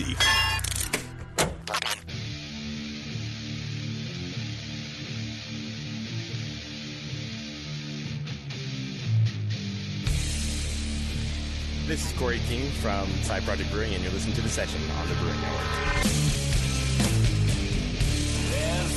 Hey, everybody. About to get into some American barley wine, but, of course, I want to tell you guys about cool sponsor Branding Brews. You sweat and toil over creating exceptional beer, but the Craft Brew Creative will assure that your branding reflects the outstanding craft. They take the time to understand your vision through a straightforward and results-driven process. The result is something tangible that will make you proud of your brewery brand and feel confident in your market. Logo design, branding strategy, websites, labels, and tap handles are just a few services Craft Brew Creative excels in. Because of Craft Brew Creative's great relationship with the Brewing Network, they will offer 15% off of your first design or branding project, good for up to $300 in savings. Go to craftbrewcreative.com for details and mention the Brewing Network for your savings. Craftbrewcreative.com. Elevate your craft brand. Bev, it's always nice to see you it's always nice to see you when you have a handful of beer and glasses. I appreciate that a lot. And she said I was welcome. I like that. Thank you, Beverly. Okay, we have a caller on the line. Someone who's desperately been trying to get a hold of everybody. And he's been on the show a couple of times before, and you've definitely seen him at every Spring Brews Fest that we've ever done in our entire lives. And let's see if he picks up the phone. And he's not going to pick up the phone. Paul Brown. There he is. Oh, Paul Brown. Hello. Hey, how's it going, dude? Paul. Hello there. Hi. Yes. How you doing, buddy? I'm good. How are you? I'm good, man. I'm good. We're just chatting with Vito and Sean, and apparently been blowing Vito's spot up, and so and our phones don't work. I guess this is JP, by the way, in case you didn't know. Maybe. I guess our phones don't work, and so 888-401 beer is not answering. It's not answering. So Well, no, it's like saying it's disconnected. It's disconnected. Oh yeah. Gotta pay the bills. Oh, that stack right. of bills over there. I bet it's one of those. So Begbo gave me your phone number, and I called you up and said hi, my friend. That's good. And that is Here good. in San Diego. I wish I was up there, maybe. San Diego. What are you doing out there? Going to tiki bars? Man, there's tons of tiki bars down there, bro. From Portland to San Diego. You got too much free time, Brian. Can't go wrong. Yeah, what are you, retired? He's semi-retired. Semi. Half, right? Yeah. He's got some deal. Well, you can explain it, Paul. Whatever. Man, do yourself a favor. Don't go to any brewery down there. Just go to tiki bars. Tiki bars? Yeah, just do that. I'm sitting in the backyard of my daughter's and husband's house. It looks like a tiki bar. There's a pool there, right? There's a pool. Hell yeah. Well, so why were you trying to get? Why were you trying to get on, man? Didn't you win something? Did you win an award? You didn't win an award. Did you win an award? Second place. What? For what? International Dark Lager. What's an international? First of all, congratulations. That's cool. What's an international dark lager? You know, kind of like Dos Equis Dark. Oh. Only better, you know. Only better. What are the classic examples for that style? Is Dos Equis international dark lager? Yeah, is Dos Equis like the John? You mean I got to look up the? No, I'm doing it. I'm doing it. You don't have to do it. You don't have to do a goddamn thing, Paul. Paul, what kind of score did you get in the first round? How many points did they rate your beer? 42. Very nice. First round. Nice. Jeez. What'd you get in the second? Well, they got. Well, them got I don't know yet. You don't even know to this. Be determined. Vito knows his score. You can get your score sheets, or not your score sheets, but you can know your final score. You just got to put /final, all capitals, and you could look at your score. I did not know that. I feel like we're going to be at the library, like everyone's waiting to use the computer. Hey Paul. Fun fact: you can find it the night before. Yeah, Paul. Those guys that gave you the 42. What did they say about your beer? What did they like about it? They would drink a pint of it. Classic. Commercial examples of international dark lager are Baltica No. 4 original, Devil's Backbone, Old Virginia Dark, which is not an attractive name, Dixie Black and Voodoo, which has been around forever, St. Pauli Girl Dark. That's my jam. San Miguel Dark, Session Black Dark Lager, and Shinerbach. Shinerbach. That's the last one. Usually the one at the end is the least classic example, right? Less flavor and richness than a Munich Dunkel, Schwarzbier, or other dark lagers. Frequently uses adjuncts as typical for other international lagers. Paul did have adjuncts. Yeah. Yeah, all right. Paul, did your beer taste like any of those listed? Is it more like Shinerbach, or is it more like St. Pauli Girl Dark? It probably tastes better, you know. Cause, I mean, what? Well, because I made it and it's homebrew. That's right. No, but like, is it? 42. Were you why that style? Just while we have you, were you trying to peg one of those classic beers, or you just like the idea? Do you go through the guidelines? Our club is going through, like, brew something you don't normally brew something that not everybody enters. So it's like, okay, I could do this one. It's the first time I brewed this style, so, you know. Oh, and you want to sell? Wow. Are you going to keep brewing it? Is this now going to be your pocket beer, like Vito with his Australian sparkling ale? Like he's going to be the master That's his pocket beer now? Yeah. He's the expert. That's what JP said. He's the expert in 12B, and you're the expert in 2C. It's just that's what you guys are going to be known for. Yeah, I was the expert in, like, 1A, but they changed. Cream ale. They put cream ale in another category. That's right. So did you? I know you won in the first round with your cream ale. Did you ever win in the second round? Yeah, you did. Okay, cool. I've never won. This is my first medal. Oh, first medal at all? Oh, wow. Well, yeah. Hey, congrats, it's man. Like, after getting like in the second round, like 8 years, 10 years, whatever. It's like finally I get a medal. So you're saying there's hope for me because I can't clear the second round to save my fucking life, man. It's tough. It is tough, man. Is tough. Congratulations. One day I'll walk that stage like you guys did. You get the award for perseverance. I got. That was pretty good. I mean, I told my wife Denise, it's like I just got to win a medal, and then I'm done with competing. You're not done. And then I win the medal. No, you're not done. Now you're really retiring. Like, oh wait. I need the gold. I need the gold medal. The look is set. And we need to get Club of the Year in Rhode Island. You told Denise, you're like, oh no, I said gold medal. I didn't just say any arbitrary medal. Paul, do you remember how many beers were in your category that you competed against, just roughly? Or you remember when they like 190 something. Right, so you were second place in 190 beers.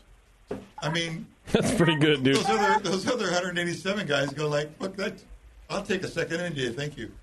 I mean, to me, those last three spots are just, to me, all the same. And it's a shame that in the competition, for instance, they weigh those so heavily. And really, they're just like fine definitions of what the cream looks like. Yeah. I don't like that scoring mechanism. I don't like it either. I don't either. God damn it. It's the best we got.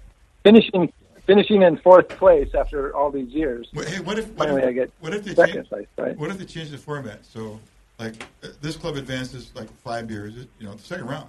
This one does 2, this one does 1. And they have one more bottle. And then they go to like a best of show kind of format. Where electoral college for clubs. Exactly. Whatever. I'm just saying that it's... and then the membership size has a whole other dimension to the club. All right, Paul. Well, hey, we'll let you go. I'm telling you, I would never lead you astray. Tiki bars over breweries any day. You've had plenty of beer. You've had plenty of beer. I'm having some now, so you know. What are you drinking, Paul? What are you drinking? An IPA. Yes. Are you having? But he's having some of his beer, his winning beer. I have. Oh, one see, bottle. Vito, he has his winning beer. You have a woman on your lap. What are you doing? We didn't pour it at club night? I had only bottles left. I have like 4 bottles. I brought one down here. Well, enjoy your time, homie, and we'll see you, I don't know, whatever event we do next. Well, I'm off a lot, so maybe I'll come by. Please do. You're always welcome. All right, Paul Brown, thanks, dude. And congrats on your medal, man. Care, guys. If you were in town, you would have been on this show, too. I would be. You'd have brought that dark lager. Nice down here. Have fun. Say hi to Denise. All right, dude. All right. Later, man. Bye. See you, Paul. Bye. I like Paul. Paul's a good dude, man. He's super nice. Denise is super nice. Man, I tell you, Denise has like some Etsy shop or whatever, and she makes like burp cloths and she makes all this stuff. They gave me so many burp cloths. They're the best burp cloths for this child I've ever experienced. Like, we have like tons of them, and the ones that she made are the only ones that we go for. Anyway. All right, Sean. Sir. Let's talk about American barley wine. Let's do it. Yep. First of all, how long have you been... I feel like this is like a Dr. Homebrew crossover. Whatever. How long have you been homebrewing, sir? Let's see, probably like 6 or 7 years, but first few years were... I probably brewed like 2 or 3 batches a year, so it counts. But, yeah, a little more serious in the last like 4. What happened? Did you have a kid? Get married? Totally. Yeah, I needed an escape. Anything to get out of the garage. I'm in the garage. It's my time. It's serious business. Yeah. I have friends. It's a home hobby. You wouldn't understand it. Exactly. Something like that. But, yeah. Then I got more into it, so didn't compete all that much, but getting a little more into that now, and I was having fun with it, man. Cool. That's good, man. You got to have fun with it, especially a hobby like homebrewing. Oh, he didn't have to come in. I didn't want you to strong arm him, Bevo. Well, I did. Matt Sanger, everybody. How you doing, buddy? Here, get on the John. Hey, man.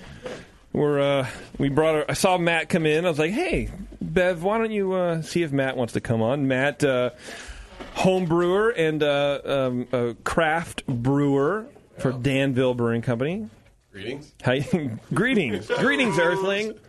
And not too well known yet, but Matt is going to be one of the reoccurring judges on Dr. Homebrew moving forward. Yeah, you are. Keith is unfortunately moving to Oklahoma, so it's going to be Brian and I. We're going to bring in some alternating judges, and Matt said that he would be willing to come in and be an alternate. Yeah, looking forward to it. I appreciate it, man. I appreciate it. So this is perfect. We're doing a version of that show right now. Yeah. So you'll just kind of be like a driver. This is exactly what it is. So I saw him. I was like, "This is going to be great. Get him some mic time. Well, it'll be a good time." So we're talking American barley wine. Song. Cool. Yeah. How do you feel about that? First of all, we had Paul Brown on just now, and I told him, and I want you to back me up on this. I said, don't go to a single brewery down there. Go to all the tiki bars. He's in San Diego. Absolutely. Thank you very much. Man. Thank you very much.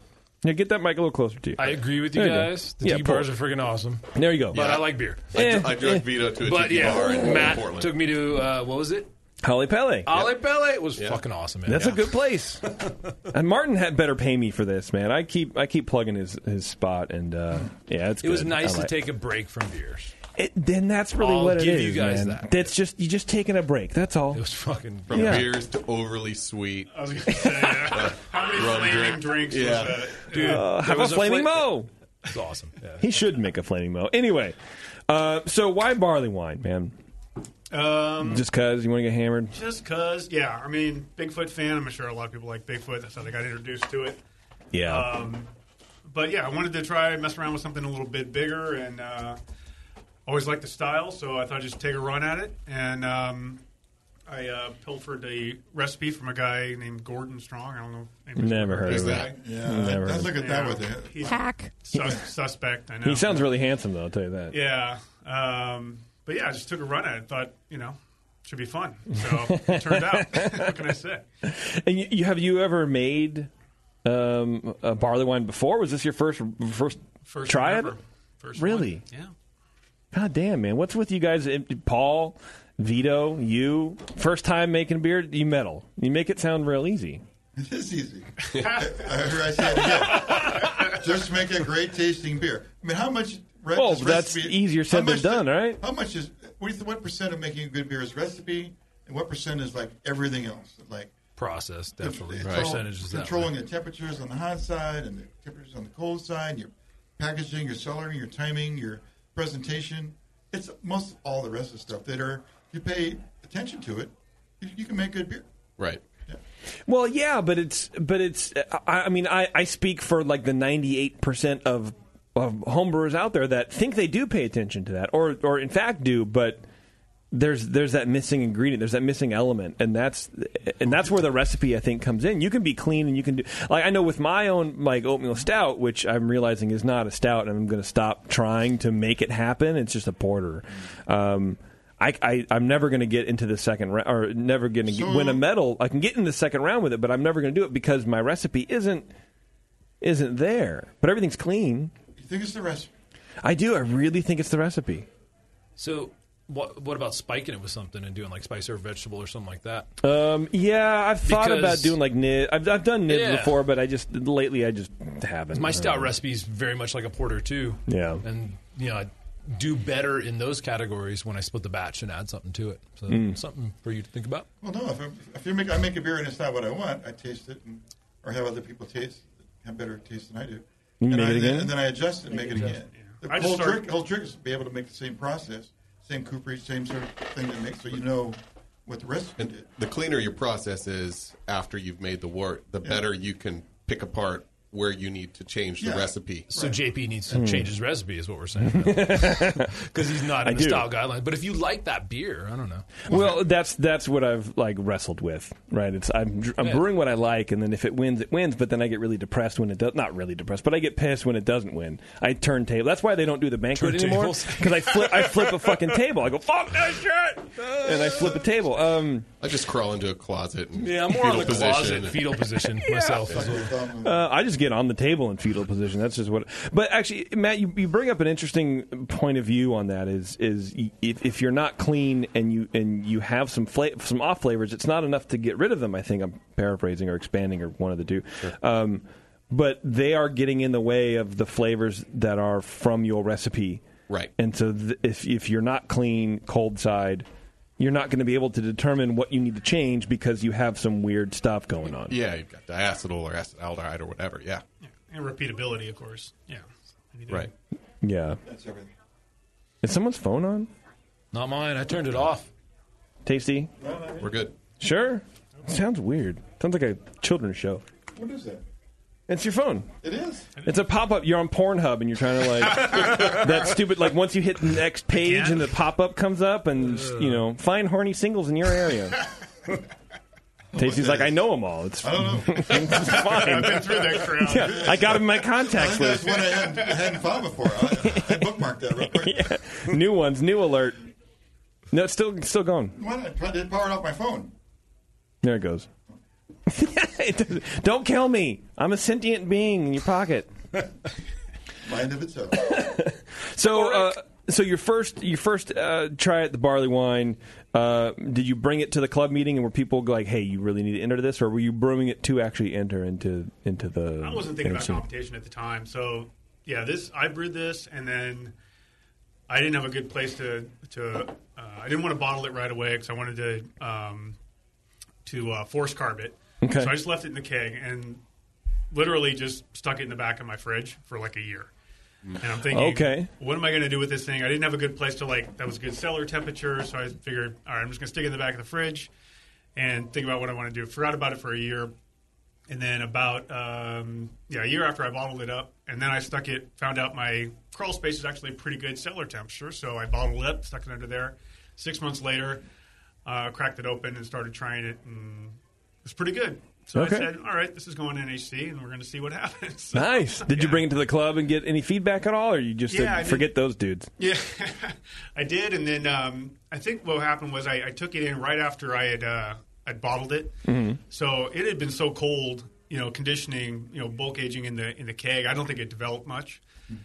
So once I bottled it, I took it in, and it was pretty sharp on the bitterness. Mm-hmm. Alcohol wasn't like hot, but it was still a little bit forward. But I mean, even 6 months made a difference. So once I sat on it for 6 months in the bottles, and I was thinking, it's definitely worthy of submission. Yeah. And, yeah. So it's a year and a half old?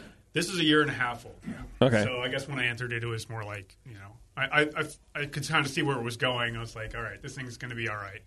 Yeah, Let's and that's submit what I'm getting at is especially for a style like American barley wine, which is supposed to be hop forward but not hot alcohol. I think you can have some alcohol warmness, which of course it's what it is. It's a barley wine. But how do you gauge that timeline? You know what I mean? Is a year? Mostly. Yeah, but you want it. But like, let's say you want to enter it in NHC, which I think first round is like March. When do you brew a beer like this? When would you brew a beer like this? You're not July. You need barley wines in July.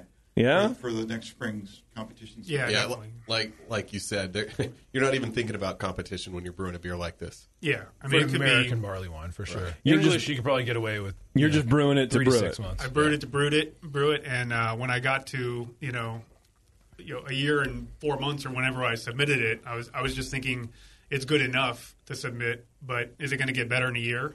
It might. When's it going to hit peak? I have no idea. That's one of the fun things about these beers. Sometimes it's a happy accident. You're digging through your fridge and you see these bottles, Totally. and you pop one open and this is an old beer, but it's great. I'm going to enter this. For sure. Got some entries. Because it does say in the guidelines, noticeable alcohol presence, but well integrated, and that's I think the key. It can't stand out. It can't be too hot. It has to be, merged in the beer, in the other flavors. Yeah, absolutely. And I paid really close attention to the ferment on this one for that reason, because I just, everyone says number one flaw, barley wine is pretty much hot alcohol. If you don't have the right pitch, if you don't have the good temperature control, all that stuff, you're toast. You're not, it's over before it starts. So I was really careful about that. I think I ran this thing, it was like 64 degrees, so pretty cool. Okay. And kept it cool for a couple weeks before I let it ramp. And I think that's what helped me out big time on the alcohol, because I think it's there, but it doesn't punch you in the face. What about pitching rate and oxygenation? Did you oxygenate just once, or did you do it a second time? Yeah, that was the other part of it. So I didn't have a liquid yeast that I didn't have a flask I could build up to a really huge starter with liquid. So I went with just USO5, and I did 3 packs. Wow.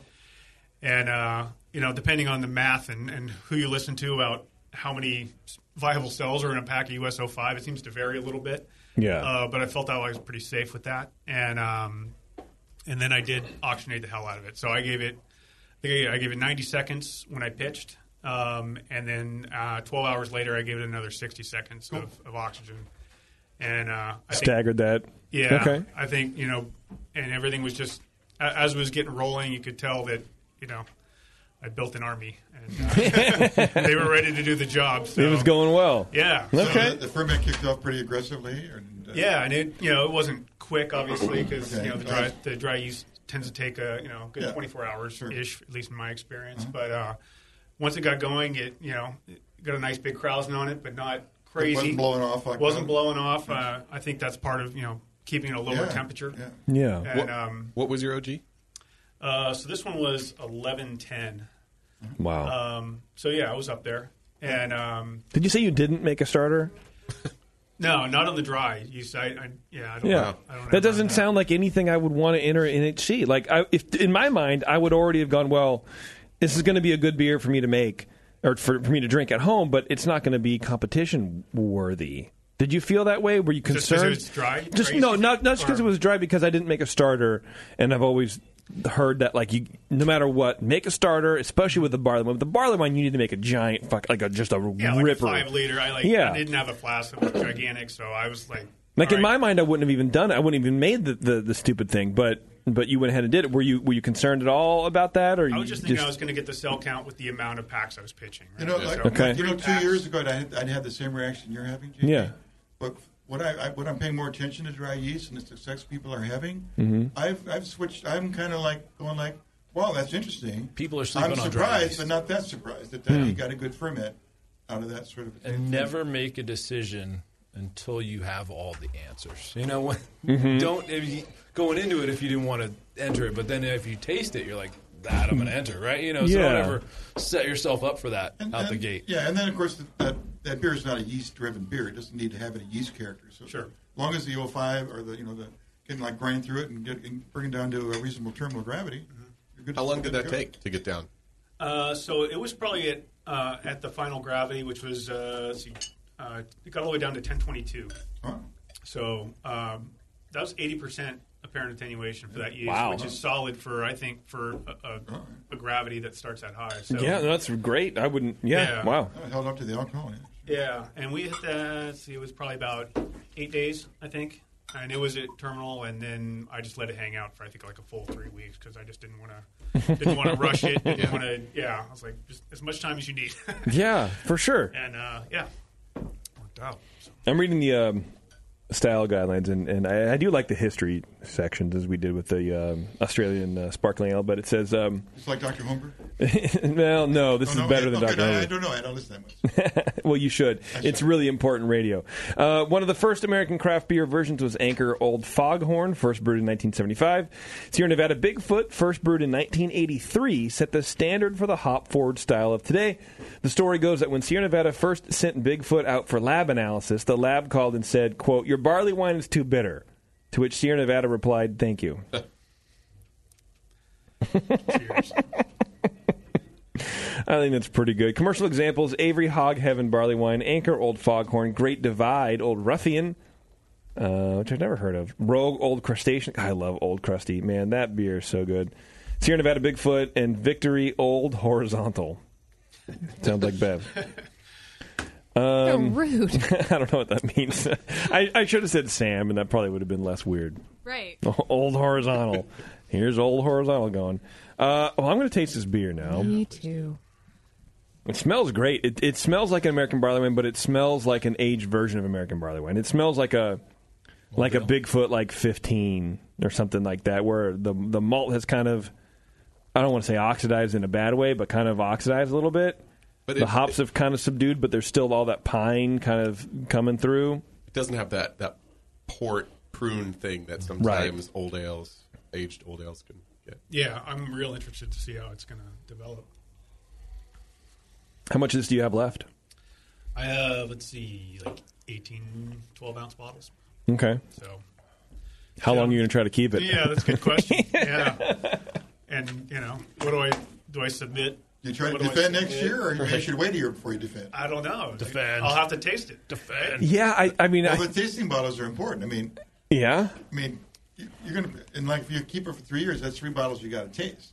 I mean, now you're down to 15. Exactly. And the competition, like one round's like whatever. I mean, There's other comps too. There's a state fair. Yeah. I mean, Yeah, but NHC is the one you want to enter. Who cares about state fair? Well, I guess you do get the bear statue. Do you still get the bear statue? Oh yeah, got my golden bear. Oh, see, look at that guy. I thought it was a Firestone Walker, Pat. We kind of copied him. Oh, okay. Well, fuck it. Inspired by. Yeah. There's always that question though.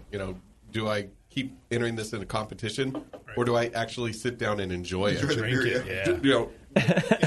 What I intended to brew this beer so I could enjoy it, and now I've shipped it all off to all the points, all four corners of the world for competition. Is kind of what homebrewing really is. You know what I mean? You're technically brewing so you can enjoy it, but then you find out there's competitions. Forget about it. It's a whole new. You mentioned something, Tasty, and I don't know if you meant to say this, but tasting bottles. Yeah. What do you mean by like, tasting for instance, bottles? Like when you come back with your medal around your neck, what would be more fun than to take one of your bottles out and to, pour it out and a friend or wife or whatever. Yeah. And celebrate the victory. Yeah. There goes the bottle. Yeah. And then, so now you're trying to age a beer, right? Well, that means if you want to age a beer and then pop it at the right time, you got to have at least 4 bottles because in a year you taste it. If you I got to wait another year. Pretty soon you're down to no bottles. You're just tasting the beer. 5 for nationals, right? Because it's 2 for the first round, Yeah. 3 for the second, and then you're tasting beer. So you want to have 6 sitting around, right? Yeah. So you're almost just for nationals. Just for nationals. Yeah. If you want to defend, you don't have to defend. I always like to have a bottle that I drink on the day of the judging, so I get a taste of what the judges are tasting. Same for I think with this one, I'll definitely be drinking one with the taste, the notes I get back because we haven't seen those yet. Good. But I definitely want to see, kind of compare.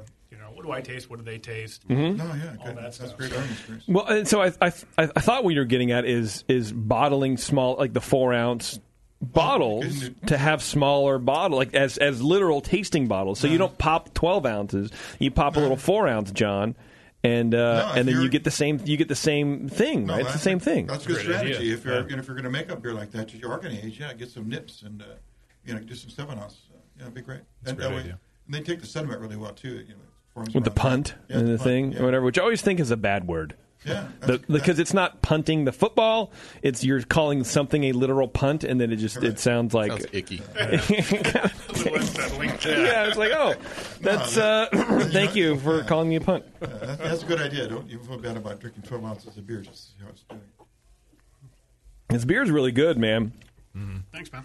It's hop forward, but not too hop forward. It's a little citrusy, but a lot of pine and the malt is, dare I say, decadent.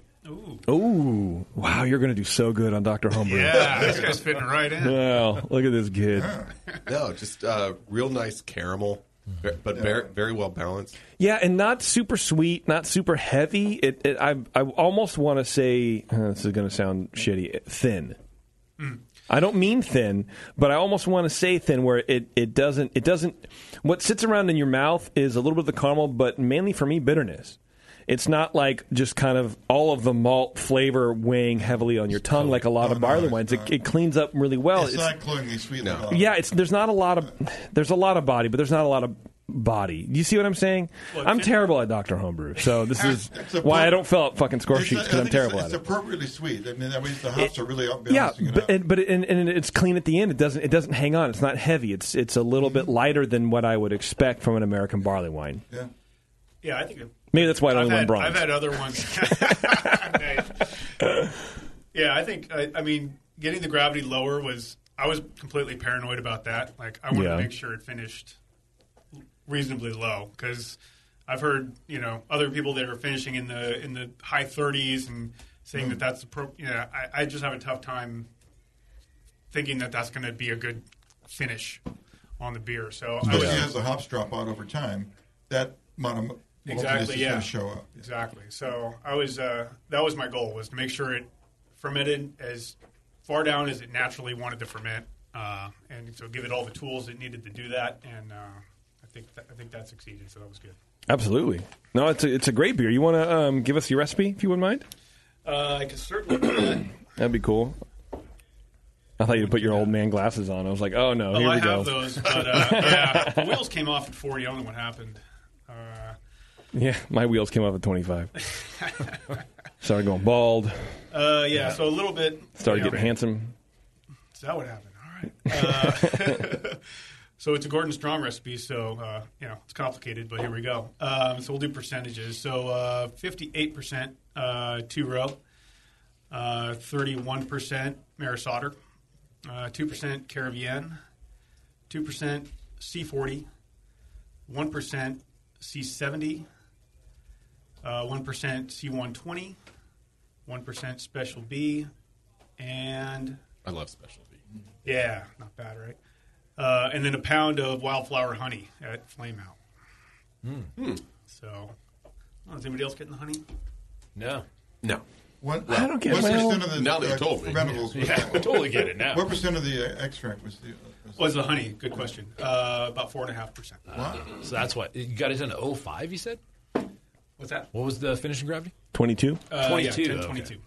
Well, can you imagine if you got down to 05 with this? Jesus Christ. Fuel. Yeah. 22. Your tongue would just implode. You're just taking shots of it at that point. Yeah. So adjuncts are okay in a barley wine? I always considered barley Let's wine find out. to be an all malt beer. Yeah, True. I don't know. I've never... That's Gordon Strong. Yeah. That's his Hey, recipe. he wrote the damn guidelines, I'm just right? saying. That's what I'm saying. I think this is like a learning moment here. Yeah. I do kind of taste the honey. Well, now you mentioned it. Yeah. Floral. Maybe it's that a little bit of like... I've had other people taste Warm. it and call it out before I even mentioned it. So, wow, that's. I would have done that. yeah. We would do trust that on those Dr. guys. you Humber. definitely would have done that. Yeah. We definitely do that on Dr. Humber. I'm not seeing anything in the guidelines about for or against adjuncts. I mean, I would imagine because it's a high alcohol, so you have to get some of that, corn sugar or whatever, yeah. right? Yeah. Should not be syrupy and under attenuated. Carbonation may be low. Yeah, it doesn't really... Generally uses attentive American ale yeast. New World hops are common. Well-modified pale malt should form the backbone of the grist. Some specialty or character malts may be used. Dark malts should be used with great restraint, if at all, as most of the color arises from a lengthy boil. What was your boil time? Standard 60 minutes. Nice. Yeah. Not lengthy, but girthy. And that's what matters. That's what they say. Yeah, I don't know. I guess. Yeah, it doesn't say at all. Character malts. I had to play into that. Yeah. Stuff you said to avoid, that were in there. The C150 or the 150 or C155, whatever. 1%. Yeah, there was Special B is 120 and that's a lot. Special B. I mean, those are small amounts of dark malt, but Yeah. they a lot of dark malt together. Yeah, fair amount. Yeah. Well, I think it's great, man. Yeah. Yeah, and the Bronze, huh? yeah, It's I know, pretty good, sorry. man. No, that's hey. Do you know how many people were in your category? I believe it was 271 total. Wow. Because it was What do they? Yeah, it's American Strong Ale, so it's double IPA going there too? it's double IPA goes in there. Oh, that's probably Wheat, 80% of that. totally, yeah. Wheat wine and English barley wine. Wheat wine. Who makes a wheat wine? It's funny. I looked in the winners for I mean, come a couple on. years ago, Yeah. and there were 2 out of the 3 winners were wheat wine. I was like, What? You don't drink wheat wine, bro? They must have been a great year for wine. I guess so. I think that people who brew a wheat wine, they go through the category and they go, oh, what was how many wheat wines were entered the previous year? Right. No one does that. No. No one's trying to game the system. But that's the only reason people brew a wheat wine. I mean, come on. So one other thing, and I'll take some feedback here. is Uh-oh. We have a 12-hour mash on this beer. Whoa. Overnight mash in a cooler. That's stupid. Yep. Oh, why so long? That was I was a victim of circumstance. Oh, okay. So okay. You had to leave the mash. You didn't want to do it. Yeah, well... Gordon Strong didn't tell you. No, he All did right. not... Was it on the recipe? He did not specifically direct me. Okay. But what happened was I had... first of all, I was still doing, mashing in a cooler. And so I was looking at the water to grist ratio on this thing, and it was nuts, right? It was just... it's oatmeal, just completely crazy thick. And so I was paranoid. Bricks. Yeah, and I was paranoid about the spoon would stand up. Absolutely, it would. And I was paranoid about conversion, so I was thinking, all right, I'm going to do a long mash on this thing. I'm going to do like 2-3 hours. Yeah. And so I mashed in. I was like 154, and life happened, and I was brewing the next morning. So I just ran that thing off, and I proceeded. And so what temperature was it when you got back to? 133 degrees. Okay. And then, so you just took it out as is. Yep. But you sparged? No sparge. No sparge. No sparge. Yep.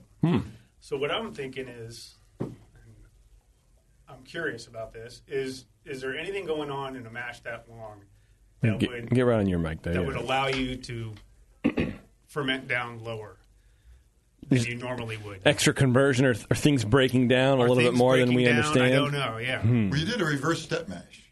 Exactly. Reverse step. Yeah. Is that how that works? It's like a reverse sear. Backwards down the step. Yes, exactly. But, I mean, just because something you didn't go, why can't it happen? Like, it could happen later. I don't know. I mean, what's the difference? As long as you're not denaturing anything, right? Would you think you'd move through those ranges? There's no answers here. Right. I'm just don't speculate. But this might be new science to make. Fun, right? Tasty, you should earn your reputation. Give him an answer right now. Yeah, I'll make something up. Yeah.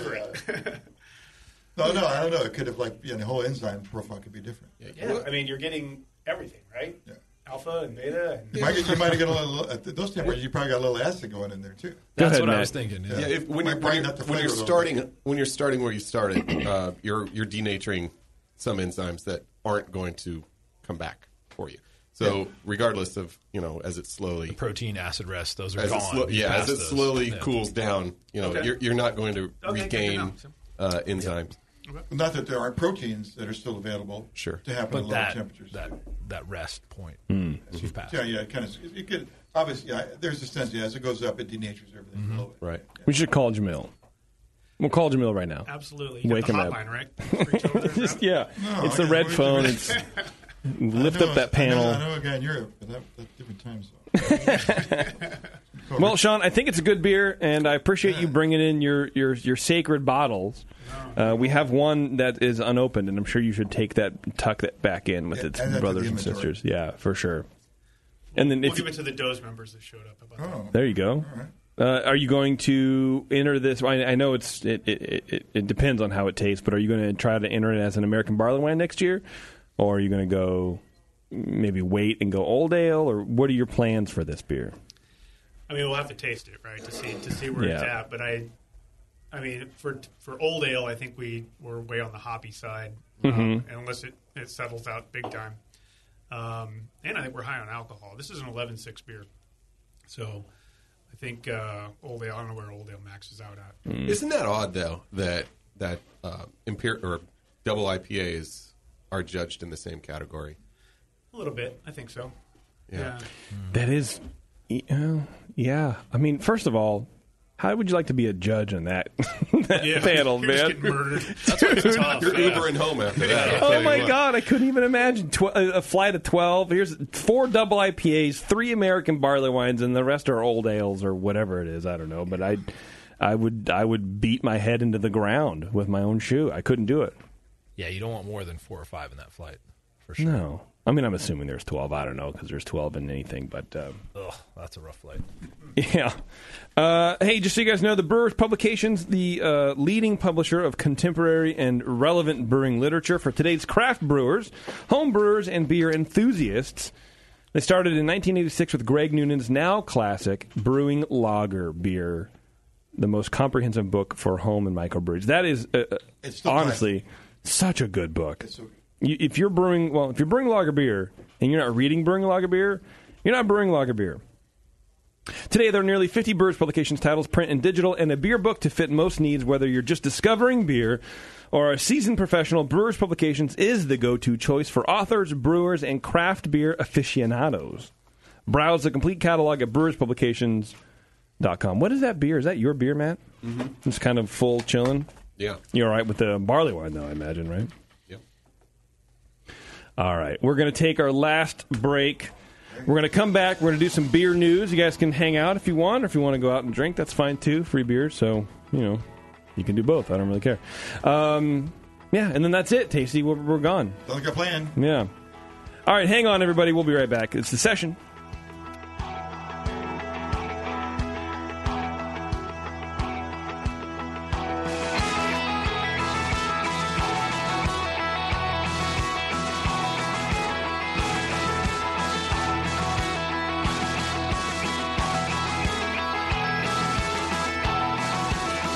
You're listening to the Brewcasters. On the Brewing Network.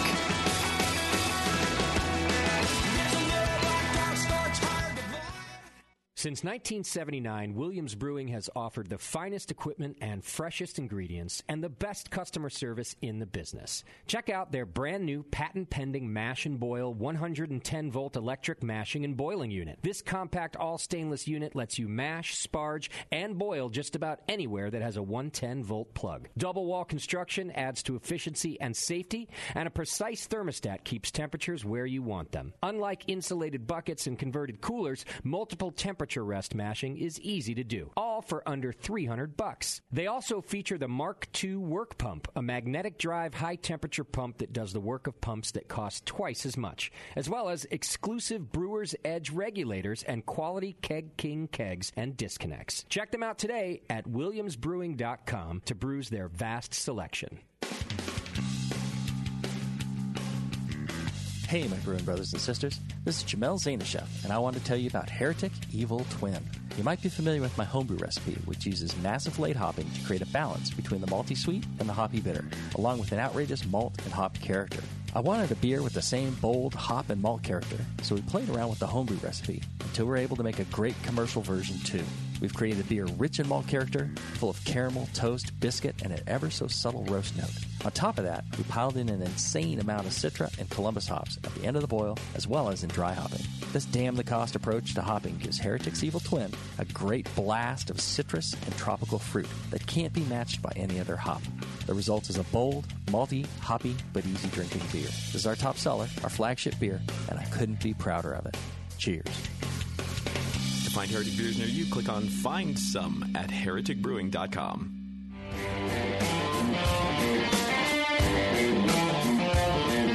Brewcasters are back. 888-401 beer. Whatever. Thanks for hanging out, everybody. That was good beer, man. We're sitting around talking about that barley wine. Barley wine. It's fine. Which is, look, it's fine, right? I'm just disappointed we didn't have that sparkling ale. That's what I really wanted, man. Yeah. Something called a pale ale? I'm all about that. Well, if I'd had one, that'd probably be the first one I ever remembered, so I don't know what I wouldn't know what to think of. Well, there's that. There's that, I would too. just say that's a really good tasting beer. I see why you won. Absolutely. We're going to do some beer news, Tasty. You ready for that? I could use some more news about beer, for sure. This segment is brought to you by craftbeer.com, home of the most powerful brewery locator in the universe. Which, you know what? Change their mind. You can't. It's just what it is. Whether you're traveling in a new city or planning your next beercation, head to craftbeer.com and explore the wide world of American craft beer. Am I allowed to make fun of live reads? If you speak in the microphone. Beercation. Hey, man, if they tell me where tiki bars are, I'm all about it, too. Now, that's the thing, man. A lot of people go... Like, hey, I want to go to, like Nashville or Portland, especially Portland. No, like I a city get it. like Portland. I'm just being sassy. Oh. You're not making fun of the word beercation, are you? My God, that's what I do. I mean, you're I call right. it beer retirement or something. Yeah. Well, you know what? And honestly, man, there's so many friggin' breweries opening up now. There's no way to know. Because if you're going somewhere and you do your research, like if you're anything like me, you're doing your research like 3 months, 6 months beforehand. Who knows what brewery was in planning at that moment and that is now open? You're talking about landing in a different area of the country. Yeah. I could put you in a car and take you to 5 breweries within 40 minutes to here you've never been to before. Yeah, absolutely. Yeah. Absolutely. It's growing. If you don't keep going, you're going to be behind. Yeah, well, that's true. My favorite part about that is I can put you in a car. I'm not going to drive with your ass. I'm staying home, but I'll put you in a car. Well, I mean, we wouldn't be driving. We'd hit 4 breweries in one day. Yeah, no, I know what you mean. Speaking of breweries, actually, I do want to read this before we get into the beer news. California Craft Brewers Association. Oh. It's time for the Beer Summit. That's a great event. It's time for it's the 4th annual California Craft Beer Summit and Beer Festival, which, of course, is the premier event for the craft brewing community across California and the West Coast. Yeah. Sounds like they're opening it up a little bit. September 6th through the 8th in Sacramento, California. Get the backstage pass to the California craft brewing industry. Network with established and up-and-coming brewers. Learn from equipment vendors and suppliers and get a few tips on how to improve and perfect your beer. Which is great also for homebrewing too, man. By the way, because a lot of the stuff obviously translates over. Maybe not the equipment, but there are some threads on homebrewing. Yeah, that's true. But even like the philosophy on the craft brewing side, you know, it doesn't matter. There's nothing shut out to you guys. Here's the inside thing that they're not saying. It's a chance for a home brewer to basically feel like you're at an industry event. Yes. Everybody, all the brewers are there. That's true. They're going to brewing topics. You just as a regular citizen be in there and you know, just hear people just like you feel like you're at CCB, but you know, with the Craft Brewers Conference, without having to pay to do it. It's pretty cool. Absolutely. Yeah. On the expo hall floor, you can learn from brewing industry innovators and pioneers, including Greg Koch from Stone Brewing, Rich Norgrove Jr. of Bear Republic, Mr. Dr. Friendly Charlie Bamforth of UC Davis, and someone called Jamal Zayanashiv of Heretic Brewing. He must be a new guy. I don't know who he is. About as good as I could on that.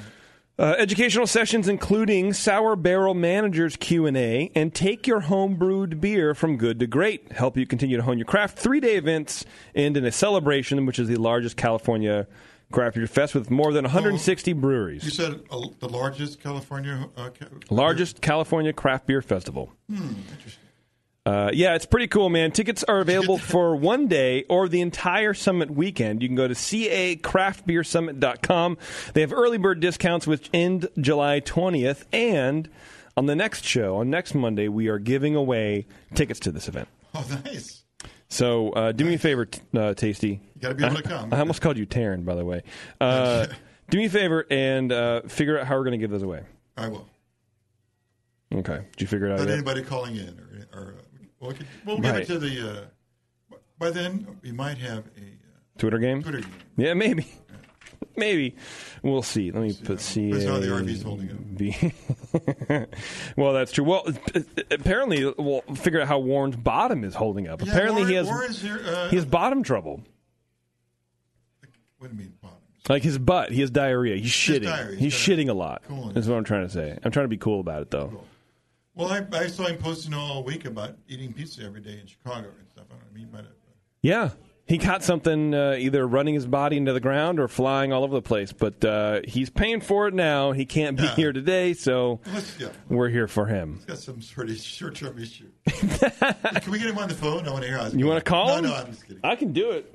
No, wait. I'll call his ass right now, dude. This way too crazy, but okay, if you want. Well, hey, fuck it. What else are we going to do? He'd bow down to you later. To return his call. Yeah, well, he did butt dial me. But I don't know. If you want to call Warren, I'll call Warren for you, dude. 925. We'll give him 3 minutes and we'll hang up on it. He is, let's see, 925 235 832. No, I'm kidding. That's not his phone number, everybody. Don't worry. It's not even his area code. But yeah, I'm wondering how his butt is. I mean, he said he was throwing up or shitting. Food poisoning. But he stopped in here to the bar because apparently there was some Loma beer on tap, which apparently there was Loma beer on tap last night. There's none on now. Oh, it must have went fast. Good for him. Yeah. I'm drinking this wit beer. I forget who the brewery is. It's actually pretty good. I've been into wit beers lately. Great stuff. Dude, St. Bernardus. They have a wit beer. The wit beer is stellar. It's in cans now. What? It's like little 10-ounce cans or whatever. They're amazing. Warren. At the tone, please record your message. Warren. When you've finished recording, you may hang up. That's not Warren's phone number. Wait, that's not Warren's voicemail.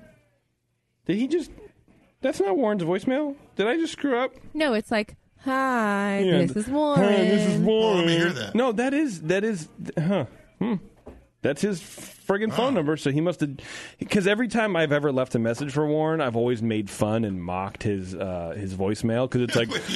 It's like, this is Warren. If you want me to call you back, better leave a message. This is JP. Yeah, that's what I go. I go, hey, Warren, this is Jason. Give me a call. I forget what I was talking about. Whatever. Okay, let's do some news. Yeah, I'll give you some news. This is Canadian news, but you know what? Tasty, we're an international company. So I figured Well, this is going to... We have a lot of great listeners in Canada. It's going to work for us.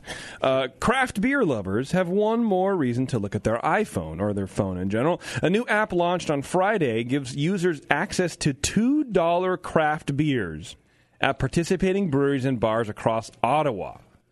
So if you're going to Ottawa, or you live in Ottawa, which is in Canada, which is in North America, which is on Earth, check this out. It's called the Craft Beer Passport. It's free to download.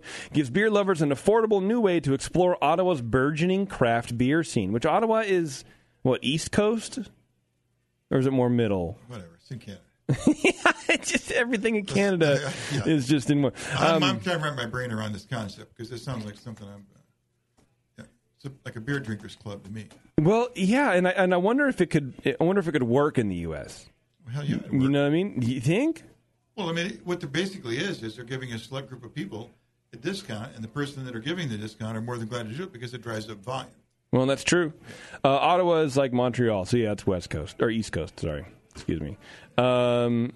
Let's see. Visit any of the participating establishments on your Passport account and be rewarded with a 12-ounce craft beer for only $2, which apparently is the legal minimum price in Canada. Really? Yeah.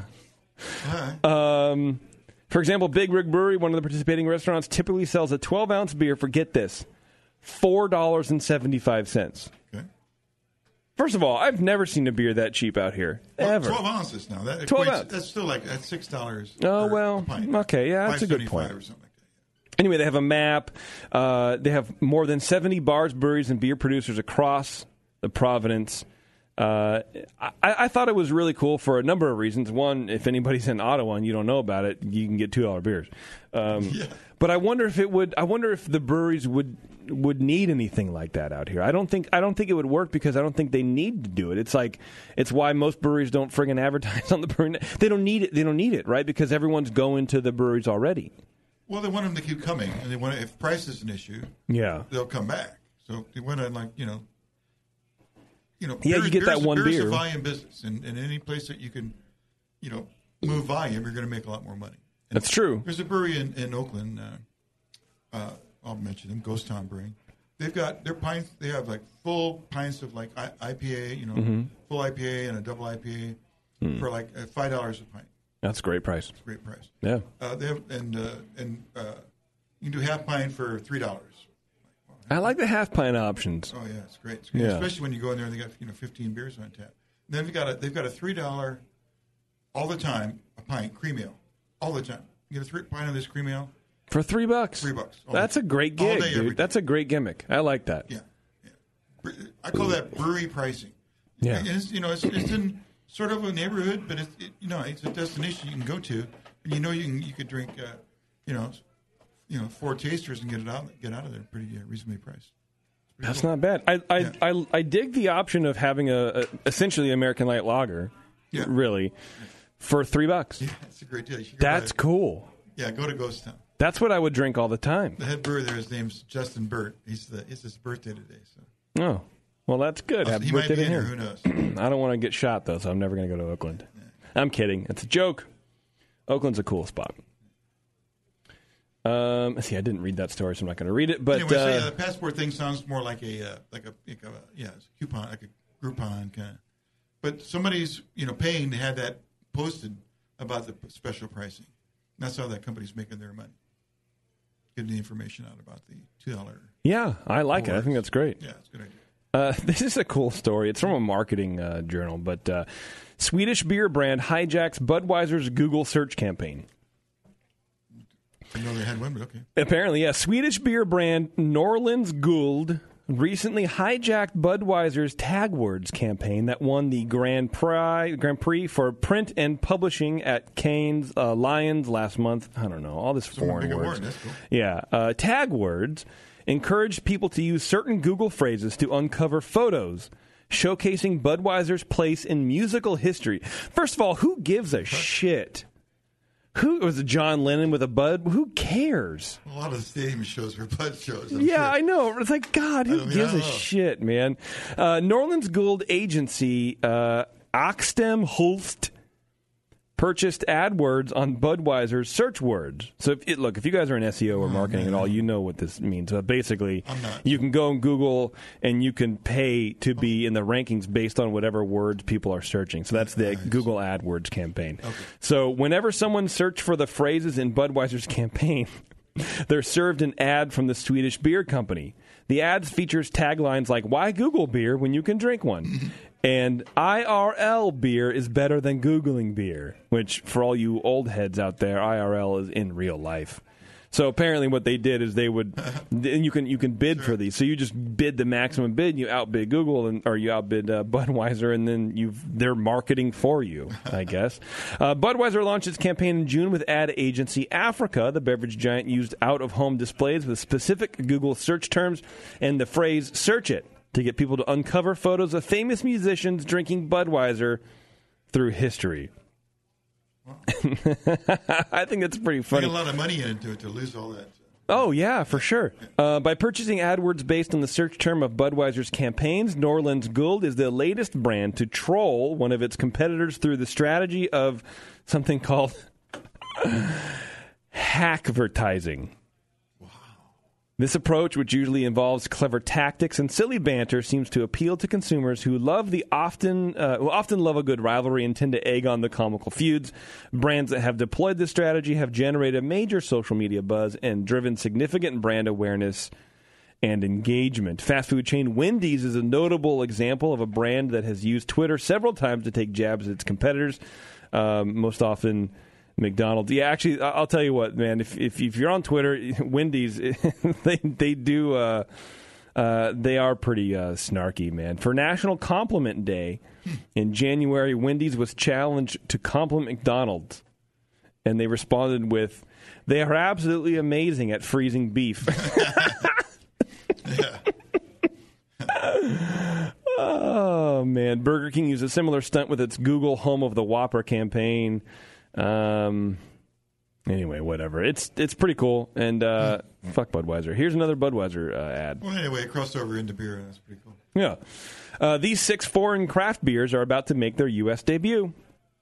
And I thought this was important because, first of all, as if we don't have enough good craft beer here, right? As if the craft market wasn't slim and tight and show us how to make West Coast and oversaturated anyways. Sure. Here we're going to bring in 6 more.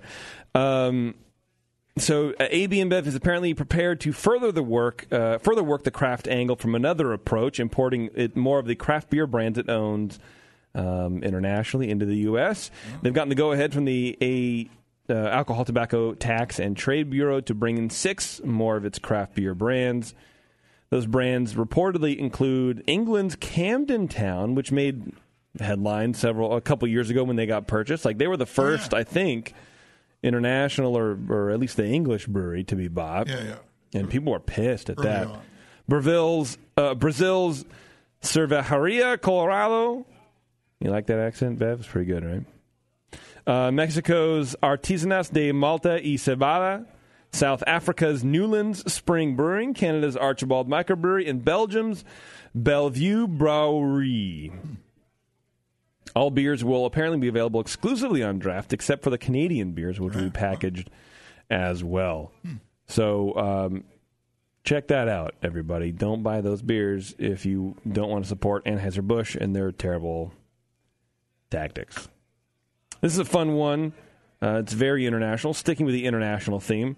There's a company out there making craft beer from gray water. It's nothing new. Yeah. We've talked about that before. But for the 10th anniversary of the Global Water Conference, apparently this company called Singapore. What is it called? Jesus Christ! The beer is called New Brew. Oh, yeah. It's like a translated thing, so it's kind of awkward. I know the brewer, Sean. Yeah. It was prepared by the National Water Agency, PUB, and Homegrown Restaurant and Brewery Brewworks. Yeah. Brewworks with a Z, Bev. So, ears up with a Z, Brewworks with a Z. No, I knew where you were going with that. Just stop it. All right. To commemorate the 10th anniversary of Singapore International Water Week, a global water conference that kicked off on Sunday, July the 8th. That evening, members of the press were invited to taste 3 unlabeled glasses of beer normal beer, which presumably made just with, city water, New Brew, and Pure Water Brew, which is a beer from the United States made using recycled water. Oh, from the U.S. Yeah, apparently all three beers taste rather similar, differing only in the extent of their bitterness. Organizers said the results of the taste test would be revealed only at the end of the conference on Thursday. Trade visitors will be able to taste New Brew at selected events during the conference, which I like. It's like, okay, one of these three beers or two of these three beers were made with recycled water. We're not going to tell you which one it is or which one everybody likes until after the show. Right.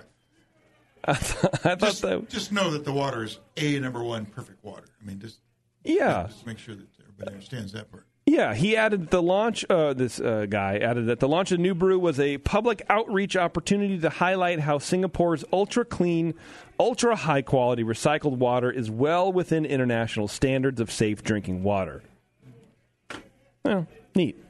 I think that's the future. And it doesn't hurt that's to where we're add going. A little fermentation in process. Well, that's clean things up. I'm just kidding. Right. I believe the water's perfect. I drink gallons of it before they brew it. But that's what it used to be. People would make alcohol beverages to clean the water up so they could drink it. Right? Purify it. Yeah, it was cleaner to drink booze than it was to. It would kill the bacteria when they lower the pH. Yeah.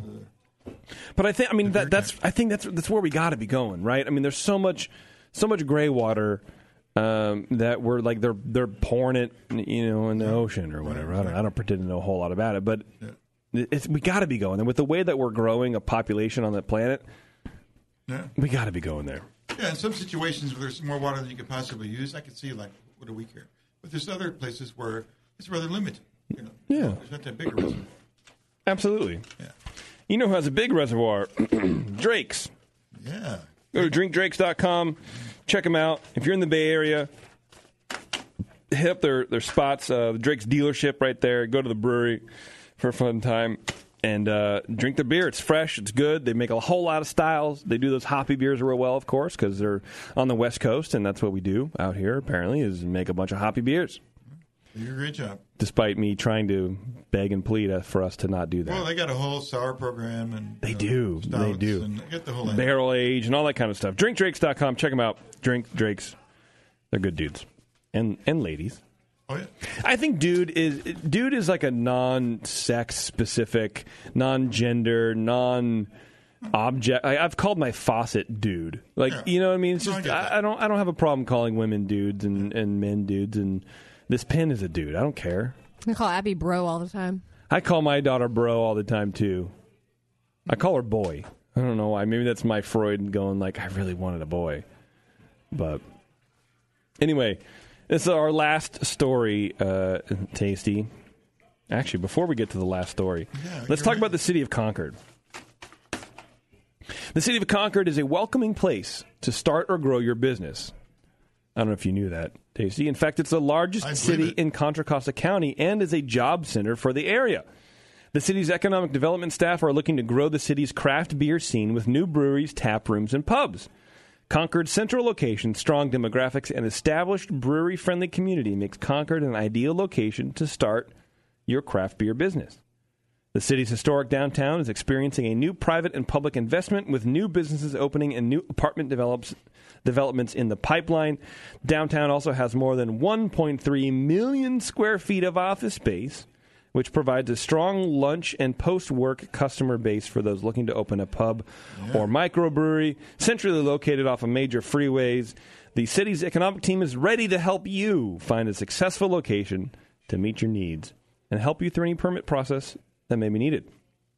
Excellent. Give the City of Concord's economic development staff a call. Brian, he's at 925-671-3018 if you want to open up a brewery or a tap room or a pub or anything like that in Concord here. Yeah, your listeners, contact me at tasteitbrewinetwork.com and send me some money. We'll open the place up.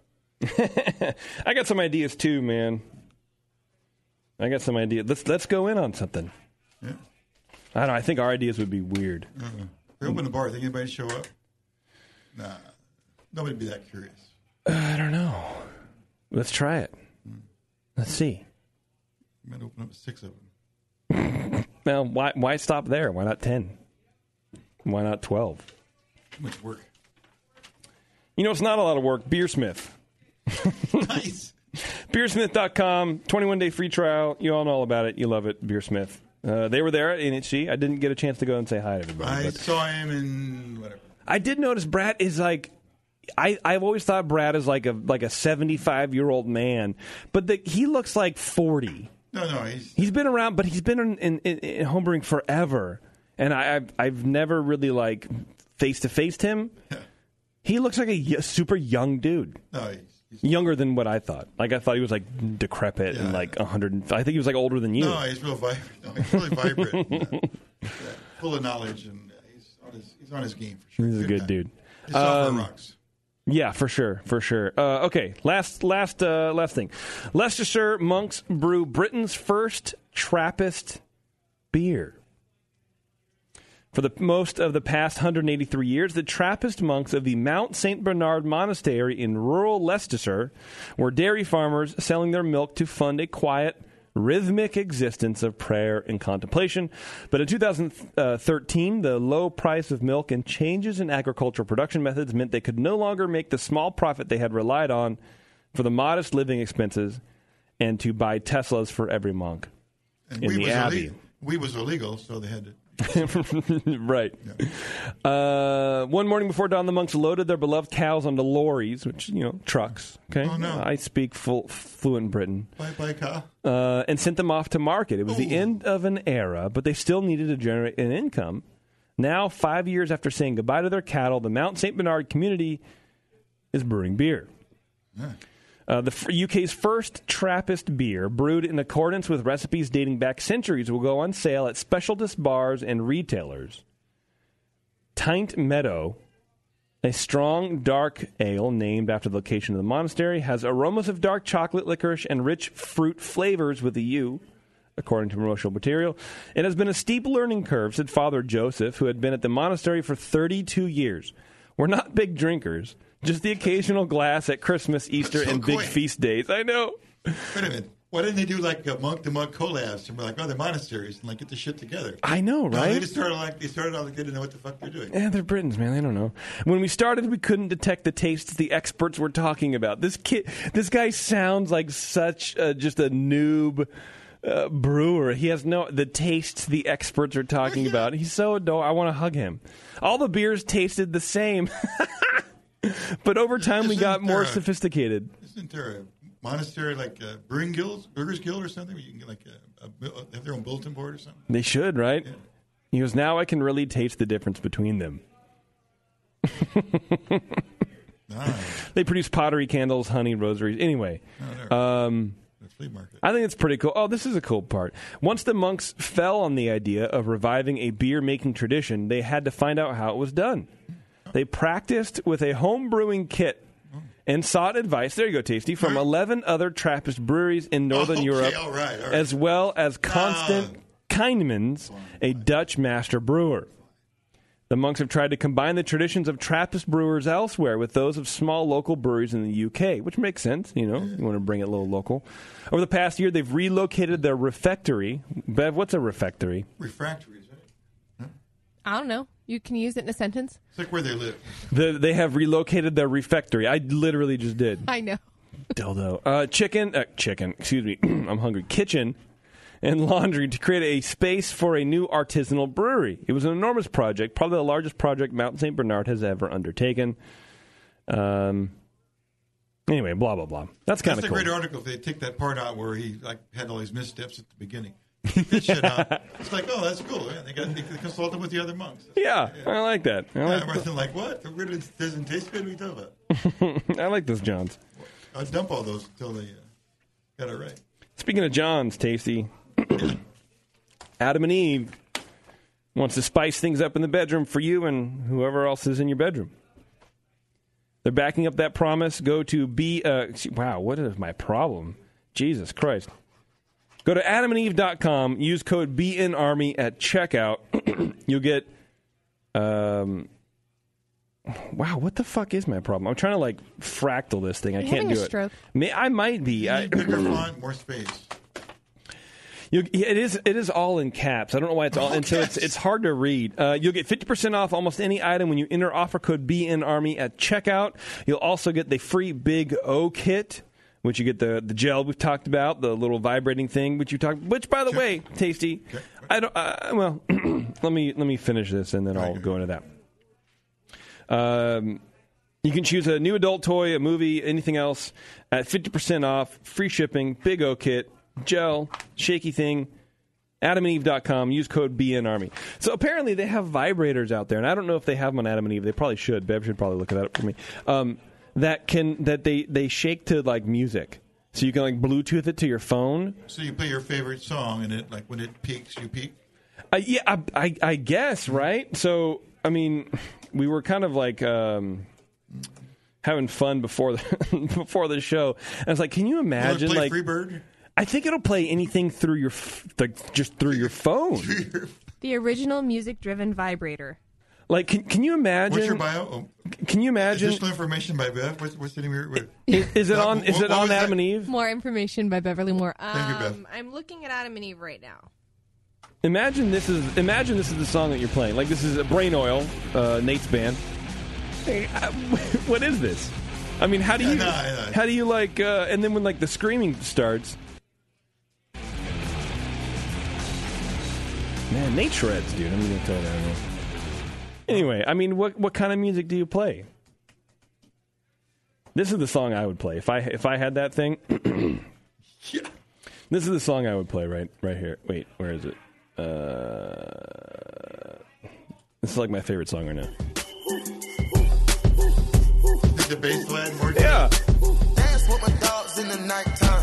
Trap nigga with the chickens like Popeye. Yeah. Money changing colors like tie-dye. I'm just trying to get it, I ain't trying to die. She got a big ol' on your booty, make the world cry. In the kitchen, wrist twisting like That's my favorite line. I can't get that line out of my head. She got a big ol' onion booty, make the world cry.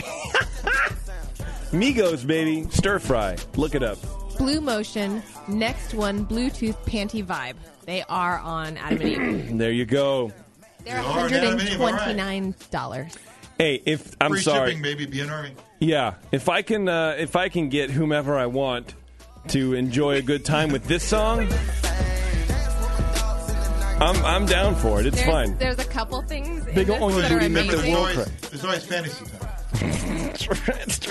Your time alone. Turn to have this fantasy of you being in the other room and me hearing this song, and we both enjoy a good time.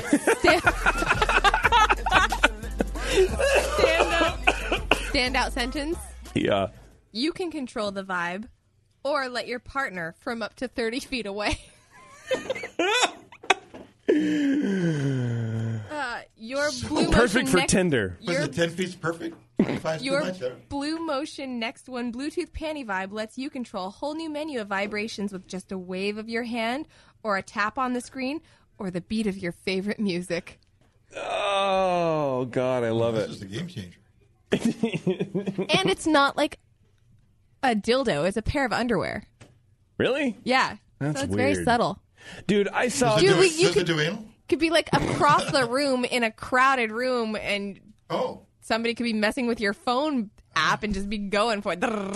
That would be weird. That'd be hilarious. Like You could the go ultimate clubbing and give your numbers up. Yes. Yeah. Oh. Airdrop like the app to people or whatever. So when Tara and I are like we're like sleeping on the couch or like falling asleep that time where it's like she's going to fall asleep when we're watching Doctor Who or whatever, and it's like, okay, well, let's put something on.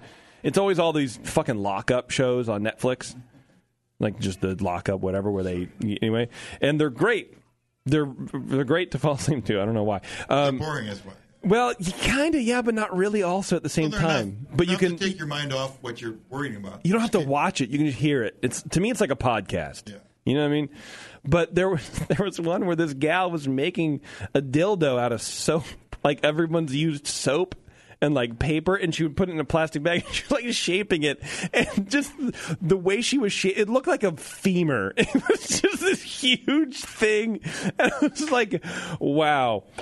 I mean, I guess if you need something that large, it was like 14 inches long and like a thigh. It was insane. I'm like, this There's no way you can be subtle with that. There's no way. And you're going to get clean. Advertising piece than a practical. Yeah, it was weird, man. I like it. Anyway.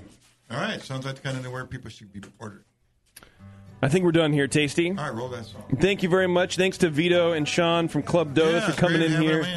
And thanks to Sean for sharing beer. Vito just kind of gave a recipe. Thanks to Paul Brown for calling in. That's true. And no thanks to Warren for changing his stupid voicemail. Get that colon working, buddy. I think it's working. Look that thing up. Yeah, get it to stop working. Bev, maybe you have some pointers for him. Imodium. All right, everybody. Thanks a lot. Oh, I was going to go through what other shows we got coming up, but I think we're out of time. Anyway, we have shows. Until the shows, we'll see you guys later. Later.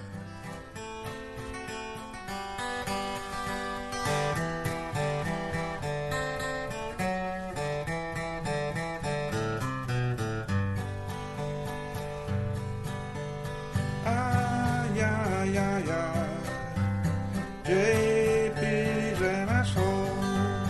Justin's a nice guy and winning the race. JP does great as his charity case.